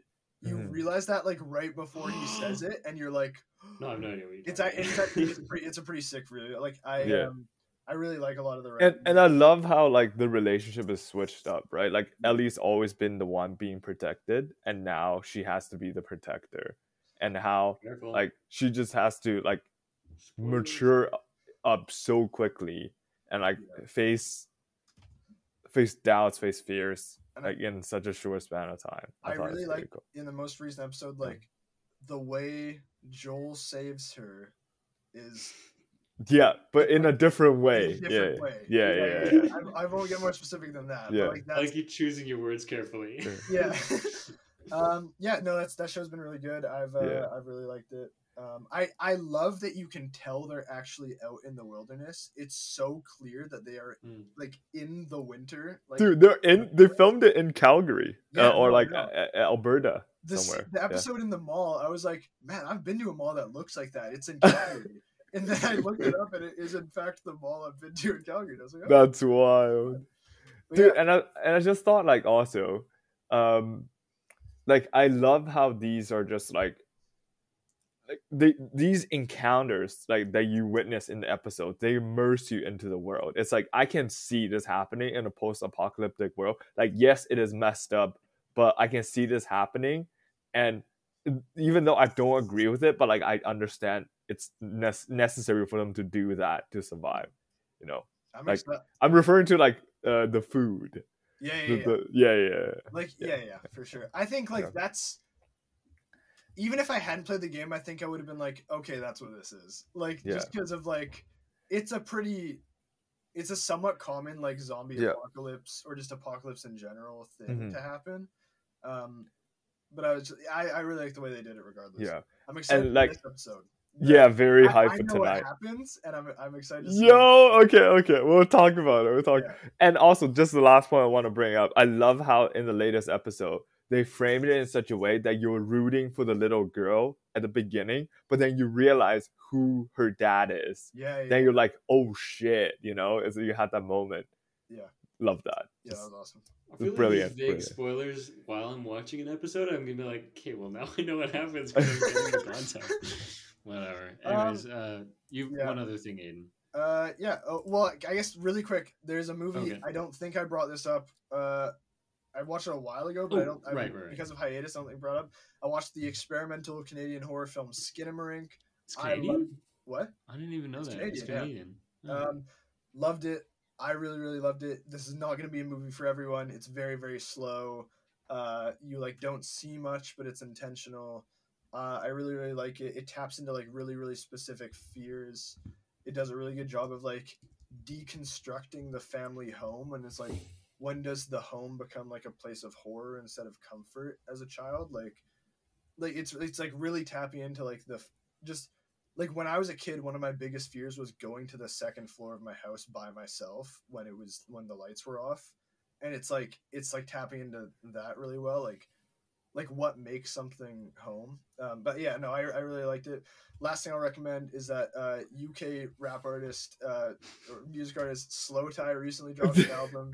It's really really good. It's like kind of like 70s punk kind of inspired, like British punk. Okay. And, it's really good album. Really enjoyed it. I think honestly, of his 3 albums, it's probably my least favorite right now, but he has a really, really solid discography. So yeah, I'd check that out if you're interested in that kind of music. Cool. Peter, what have you been watching, listening, whatever? Yeah, so I watched Creed 3 yesterday. I think we might do a pod on it, so I won't go into it. But dude, the timer says we've been going for 3 hours. Is this accurate? No, what the fuck? What happened? Wait, is it just me? For 3 hours. I see it too. Oh yeah, no, you're okay, right. Okay, anyways. That's a glitch. I think it's the time zone thing. Okay. I watched Sorry to Bother You, which was sort of talking about that because the creator is doing a show. To be honest, Sorry to Bother You is just such a bonkers experience. Just like you don't it's like one of these things where third act they just out of nowhere they're like horse people. You know? But I thought like I like the movie, but I just thought like they could do more, you know, like there are a lot of things that they sort of scratch on the surface where you know, like our main character had to change his voice to blend in to even like do good in the job. What sort of decision do you have to make to reconcile with A, yourself, and B, your identity and ethnicity for the career and the dream you're pursuing? Like, do you, like when these two are not aligned, which is in the case of the movie, how do you reconcile with yourself about like your future, you know? I thought the movie did a really good job of that. What the movie posits as the solution is that like working, like throwing yourself and like putting all your value into like labor for this like corporation that clearly doesn't care is the wrong thing to do, and it's going to lead to like exploitation and soullessness. And it's positing that like unionization and like collective organization is the way to go. Well, I was more referring to like how our main character had to change his voice, and like at the party, like and like we sort of seeing this like slowly losing his identity as like a black person in the US, and how at the end when he's asked to do a freestyle, which is sort of a very racist thing to do, all he could come up with is just like saying the N-word and like swearing, you know, which is, I guess, like the director's point about that. It's like what rap is conceived as, like, you know, like as from like a non-black or like from a white person's perspective, which I thought it was also like it's like just the most surface level, like just packaging up that experience and just like salivating over reducing it to like absolutely. But I thought, like, you know, like it explored some interesting themes. Did not expect Armie Hammer to show up. Dude, that's a movie. I refer to that movie as The Prophecy because that's like Armie Hammer went full method. Like he just became that guy. Street casting. Maybe they just knew. But I just thought like the movie did not hit hard enough. Like I would almost be happier if the movie ended up on like a sad note instead of like horse people revolt. We're happy now. We're back to the basement. We're back to the garage.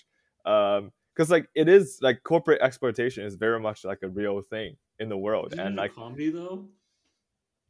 Sort of. I haven't seen it in a while, but I remember liking the ending. But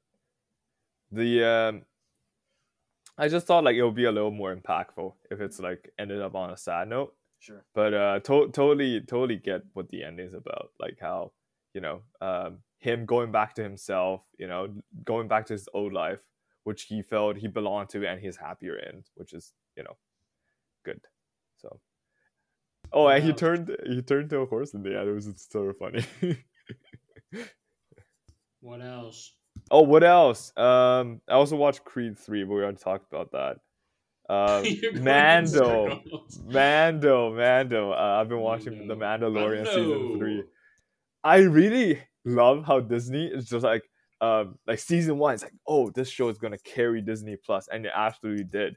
And so like they marketed it as this big thing, and then season 2 is sort of dialed it down a bit, but it's still very much like, yo, Baby Yoda's back, what?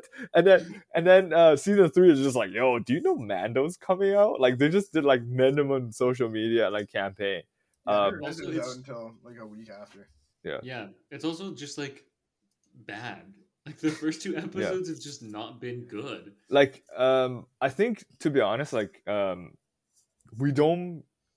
we're not as invested into his quest anymore. Like in the first season, it's like, yo, we gotta protect this kid. He has to upgrade his armor. We sort of see this sort of like progression of him turning from just a bounty hunter into more of like a guardian figure, which is really cool. And then second season sort of expanded onto that, and got the Empire more involved in. But there are also like still bright spots where there's Timothy Olyphant's sheriff, and their encounter with like the sand dragon, which I thought was really cool. But like I think like episodes right now, they're just not as self-contained anymore. It feels like the episodes, they're trying to build onto this overarching seasonal plot that I'm not as invested in. It's like, we get to see Mandalore, cool. It's just like wasteland and a bunch of weird creatures. That's a set design problem. Right? But that's what I was saying. That's what I was saying like weeks ago, which was that like this show is running into the problem where it's trying to be a serialized show, and it functions so well as an episodic show. Absolutely. Every episode is its own story, and we're kind of just exploring around. I was really afraid that that's what the third season was going to be. Yeah, and also it's just like and I find it really awkward. It's like the character of Bo-Katan. Just a little bit of spoiler here. At first, she's like, "Yo, I want the Darksaber. I want to lead the Mandalorians because that's my birthright. I was a princess." And then Pedro Pascal was like, "Oh, nope, can't have it." And then this season, in the first episode, he approached her, like, "Yo, I want to go to Mandalore because I kind of have to now." And she's like, "Nope." And then second episode, she flies to Mandalore. It's like, what the fuck, man? Like, I understand you're trying to help like a Mandalorian in need, but it's like, oh, that's a really quick change of heart. And also, my God, Baby Yoda's moves, like I get like how Yoda was like very agile in the movies, but like they look bad. He just did a backflip and just it looks like a doll like doing like fucking flips in the air instead of like a real like Yoda creature, doing flips in the air. I like seeing the puppet jump around and stuff. I think it's fun. You do? Yeah. I'm with Peter. Have you guys seen Tropic Thunder? Yeah. No. So there's this scene where at the end where what's his name? Ben Stiller's character has like adopted a child from like this. Where are they? They're not in Vietnam, are they? They're in like I don't remember. the neighboring. Anyways, doesn't matter. Wherever they are, he's adopted a child from there, and he's like trying to escape with the child, and or no, maybe he's like going back for the child. I don't remember. And then he comes back. And he's like, guys, start the ship. And the kid is like stabbing him in the neck. Wait, what? This like 6-year-old. And then he like throws the kid, like yeets him, and he like spins like a doll. So that's what I think of whenever Baby Yoda is like jumping around. Is this kid getting thrown off a bridge? And then the last point I would say about the show, it's I really like how in the first and second season we actually see exotic creatures. You know what I mean? Like creatures that fit the Star Wars lore, but also are like either like really like for example the sand dragon, or like the thing that grabbed the Razor Crest in episode 1 from beneath the ice. Like these are the type of creatures I want to see, not like some fucking weird like I don't even know, like these indigenous scavengers of Mandalore, like dressed in super weird costumes, long teeth. Like, sure, it fits the lore, but it's like that's not what I want to see, man. Like, I want to see the mythosaur, which we saw in episode 2, and like I want to see these big, mysterious creatures that we don't get to explore in Star Wars, like main Star Wars movies. Not like mundane, like small, like humanoid looking things, you know. Okay, Yeah. I didn't really have thoughts on the trolls. That was kind of like whatever. But I think for me, like, I'm never gonna get over the fact that Andor happened. I don't know what you're saying. The fact that the previous season had such a great cliffhanger for the characters. Like, okay, you've like first season he has to learn to be a dad. Second season he's working through that, but it teases that the third season is going to be he has to spend some time away from him because that's what's best for Grogu, and that would have been really challenging for Mando, and like for him to like spend some time away from Grogu and like I don't know, have them do separate journeys. But like obviously like the corporate cash grabbers are like Baby Yoda make money without Baby Yoda because you gotta do the merchandise. So they like force him back in with no explanation, and like so now it's just repeats. Like I've seen all of these beats before, and it's just so that's a thing I hate. And also like the first episode of this season is terrible. So boring. Like nothing, like what we were saying about episodic versus serial. Like this is clearly like the start of a serialized season because I could not tell you what the thing of the episode was. It wasn't an episode of the week. Like it was, I'm setting up all the future points, and some of the things made no sense. So like spoilers, but like he's like, I need a robot to guide me on Mandalore. I like one robot. Let's revive IG-88. And then he tries, and it doesn't work. And he's like, I was so hyped. I thought he's coming back. I was so hyped about that. No, but like, he's like, oh, that didn't work. I'll scrap that idea. I'll just do a random droid from Peli, whatever. Man, dude, and the droid didn't do shit. I hate that character. Yes, also true. Like, it's like, oh, it's breathable. Anyways, all of these things are so stupid, and, like pointless. Man, I really don't like this show. So it's not even. I think the idea that like, oh, Andor came out and then now you think this is worse. Like, it's not just that. Mando the has show also just is gotten objectively, worse. yeah. With the first seasons of Mando, I've always maintained not as good as Andor. Still really good. I really like season. It is good. Mando season 1 is great. Yeah. Because I think like Mando and Andor tackle different things, right? Like Andor is much more like much more like it's darker. It's espionage. Yeah, exactly, right? Like you're taking on the Empire. Like there's like the stake in Andor, I feel like is much higher. Yeah. But Mando is much like an adventure show. It's like today I'm over here. I'm solving these type of issues. It's more like Star Trek or like Flash Gordon, I think. Like I think that's what it's inspired by too. Just those kind of serialized things. Quick side note, like I saw on Twitter Luthen's like monologue in that one episode of Andor when he's like, what if I sacrificed? And I was just like, oh my god, that was so good. Yo, Skate Skarsgård, man. Jon Favreau could never. oh my, that's insane. Yeah, like the tweet where it was like that was the same episode where also Andy Serkis's monologue where it's like where they're breaking out of the prison. Like, oh my god, yeah. Like and like some of the writing in the first 2 episodes of Mando has been like atrocious. Like it's literally just like talking the plot. Yeah, which is the worst. Yeah, they just like they need to explain so much, and I hate it. Anyways, do you have any other things for us, Peter? No. Oh, okay. Actually, one thing. I started playing the Guardians of Galaxy game recently. Oh, really? And it's actually really good. Like, they take a new spin on like the characters they were so familiar with in the movies, and it's fresh. Like characters still keep their souls, obviously, and it's like a game where like I'm immersed enough. I would literally just like sit on the ship and listen to crew members talk because it's so funny. I love it. I think it's great. Have you played it, Alex? Yeah, I said I finished it. Oh, okay, yeah. It was a good game. Okay, my turn. My turn. Your turn. Peter's just confused. Does not know what I'm doing. I saw a lot of movies in the past month, and I will breeze through them. I saw. First, let's do Oh no, first was the Magic Mike franchise. So I watched all of those. Magic Mike 1, pretty good. Wish it was better, but in retrospect, my favorite. Magic Mike 2, very different.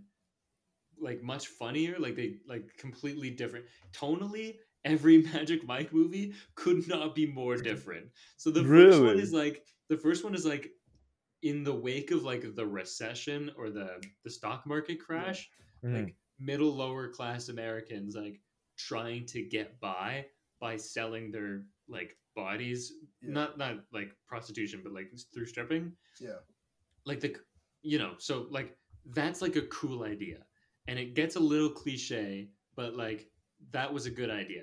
The second one is a buddy road trip movie where all of the stripper bros from the first movie are going to a convention. Like I could not tell you how that is from the same thing. But the third one, he goes to London. So he's no longer in Florida, which is where they're clearly supposed to be set. He goes to London and he's putting on a stage show. What?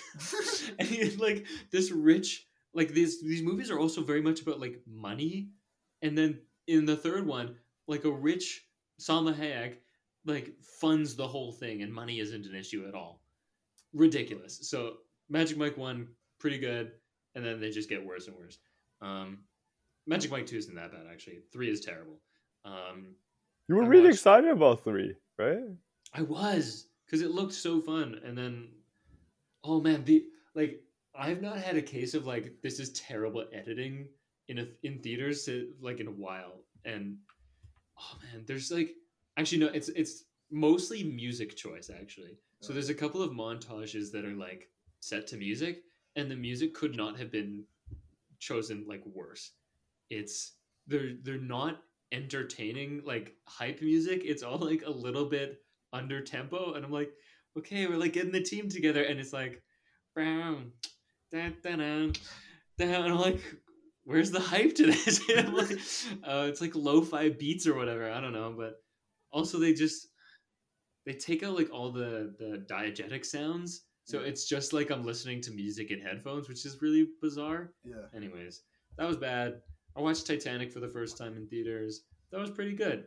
I also now see how we got Avatar, because like, oh wow, like if you think like Avatar like has weird writing and weird characters, all of those things are kind of there in Titanic, but like and water and ship sinking. Like the second Avatar movie, he does it again. But like, yeah, it's pretty good. I get it. There's some pretty cool things he does, and it works. And then most recently, I've been watching the Rocky franchise for the first time in preparation to watch Creed 3. Still not ready, but I have now seen Creed. I started with Creed. That movie is fantastic. That is a phenomenal movie. Oh yeah. Could not recommend that one highly enough. And then I watched Rocky 1 through 4. Each one is worse than the last pretty well. Like Rocky 1 is like this character drama that was slower than I expected and a lot less boxing. But I think retrospectively, like seeing the worst ones, I'm like, oh, that was pretty good, wasn't it? We had it good. We didn't know how good I had it until I saw Rocky 4. Yeah. Rocky 2 is like a pretty good sequel, but gets a little cliche. Rocky 3 is really like self-parody at that point already. It has Mr. T in it and Hulk Hogan, which is funny. And then Rocky 4, which I've heard is like pretty good, is not good. It's just montages and like it's a tight 90 because there's like nothing happens and there's no character development. Like spoiler alert, Apollo Creed, who has been in the franchise since the first movie, he's in every movie. He's one of my favorite characters. He dies. He's killed in that movie in Rocky 4. And then the characters after the funeral just like don't talk about him and like don't care. The final like Rocky has a speech at the end, does not mention Apollo Creed. He has to fight the guy who killed Apollo Creed, does not mention the death during the match. Damn. It's ridiculous. Anyways, apparently there's a director's cut, so I need to watch that because it came out in 2021 actually. Oh. And I've heard it's pretty good and it fixes all those problems, so I'm gonna check that out. So wait, is Rocky the longest running movie franchise with like 5 movies? No, it has. If you include the Creed movies, it has 9. 7, right? Oh, really? It goes Rocky 1 through 6, and then Creed 1 through 3. Yeah. Is it the longest one? Like I don't know. It could be. Well, like Star Wars has 9, and the MCU. And MCU, so like not that like 32 or whatever. But although I will say, Rocky did start 1 year prior to Star Wars. If you're talking about like in our world, how long it's been running one, yeah, because that was 1976. So, but yeah, I'm not gonna watch Rocky 5 because I hear it's terrible, but I will watch Rocky Balboa. So excited to watch Creed 2 and Creed 3. That is all my picks. So next week we might do. It's a toss up between 2. I don't know. I'm talking like this. It's a toss up between 2 franchisee movies. So we got Creed. We got in one corner. We got Creed 3, and in the other corner we had Scream 6. One might say we have 3 and 6 Cream. That's absolutely correct. And I guess they're both from the like tri-state area. Like one of them is in New York. And the other one is in probably Philadelphia, but I could not tell you for sure. Maybe that's where Creed is in LA actually. Creed 3 is in LA. Know. What? Creed 3 is set in LA. Oh, okay. Yeah. I don't know that. There you go. Anyways, if you like our stuff, go check us out on Instagram or Twitter at Predator V Movies. If you like my opinions, go check me out on Letterboxd at _Alex Gordon _ I leave reviews. That's Australian. Dude, I really like the way you say Twitter. Yeah. Twitter. Oh my god. No, that's not how you said it. How did I say it? Okay, so my letterbox is 810 Sunny. That's 810 SONNY. My name is Wombo. I also leave reviews sometimes. His name is Wombo. His username is SONNY 810. Hey, no, fuck, I messed it up. Go check us out on Twitter. Is that it? Yeah. That's it. Twitter. Okay, Peter, do you have anything? Peter, do you have anything to plug? No, I'm good. Okay, well, in that case, leave a fucking review, dude. Like, what are you doing? Like, leave a review. Like, what's in up, that case specifically, leave a review. If Peter has nothing to plug, leave a review. Which is every week. That's the deal with the audience. If Peter hasn't plugged anything, then you guys have to leave a review. Where can they leave a review? They can leave a review anywhere they fucking listen to us, dude. Anywhere. And we will appreciate you greatly. Until next time, we've been at Predator vs. Movies. I've messed this up already. I'm Alex. I'm Peter. I'm Aidan. And this was Predator vs. Movies. Woo, we'll watch that in. We're back. We're back.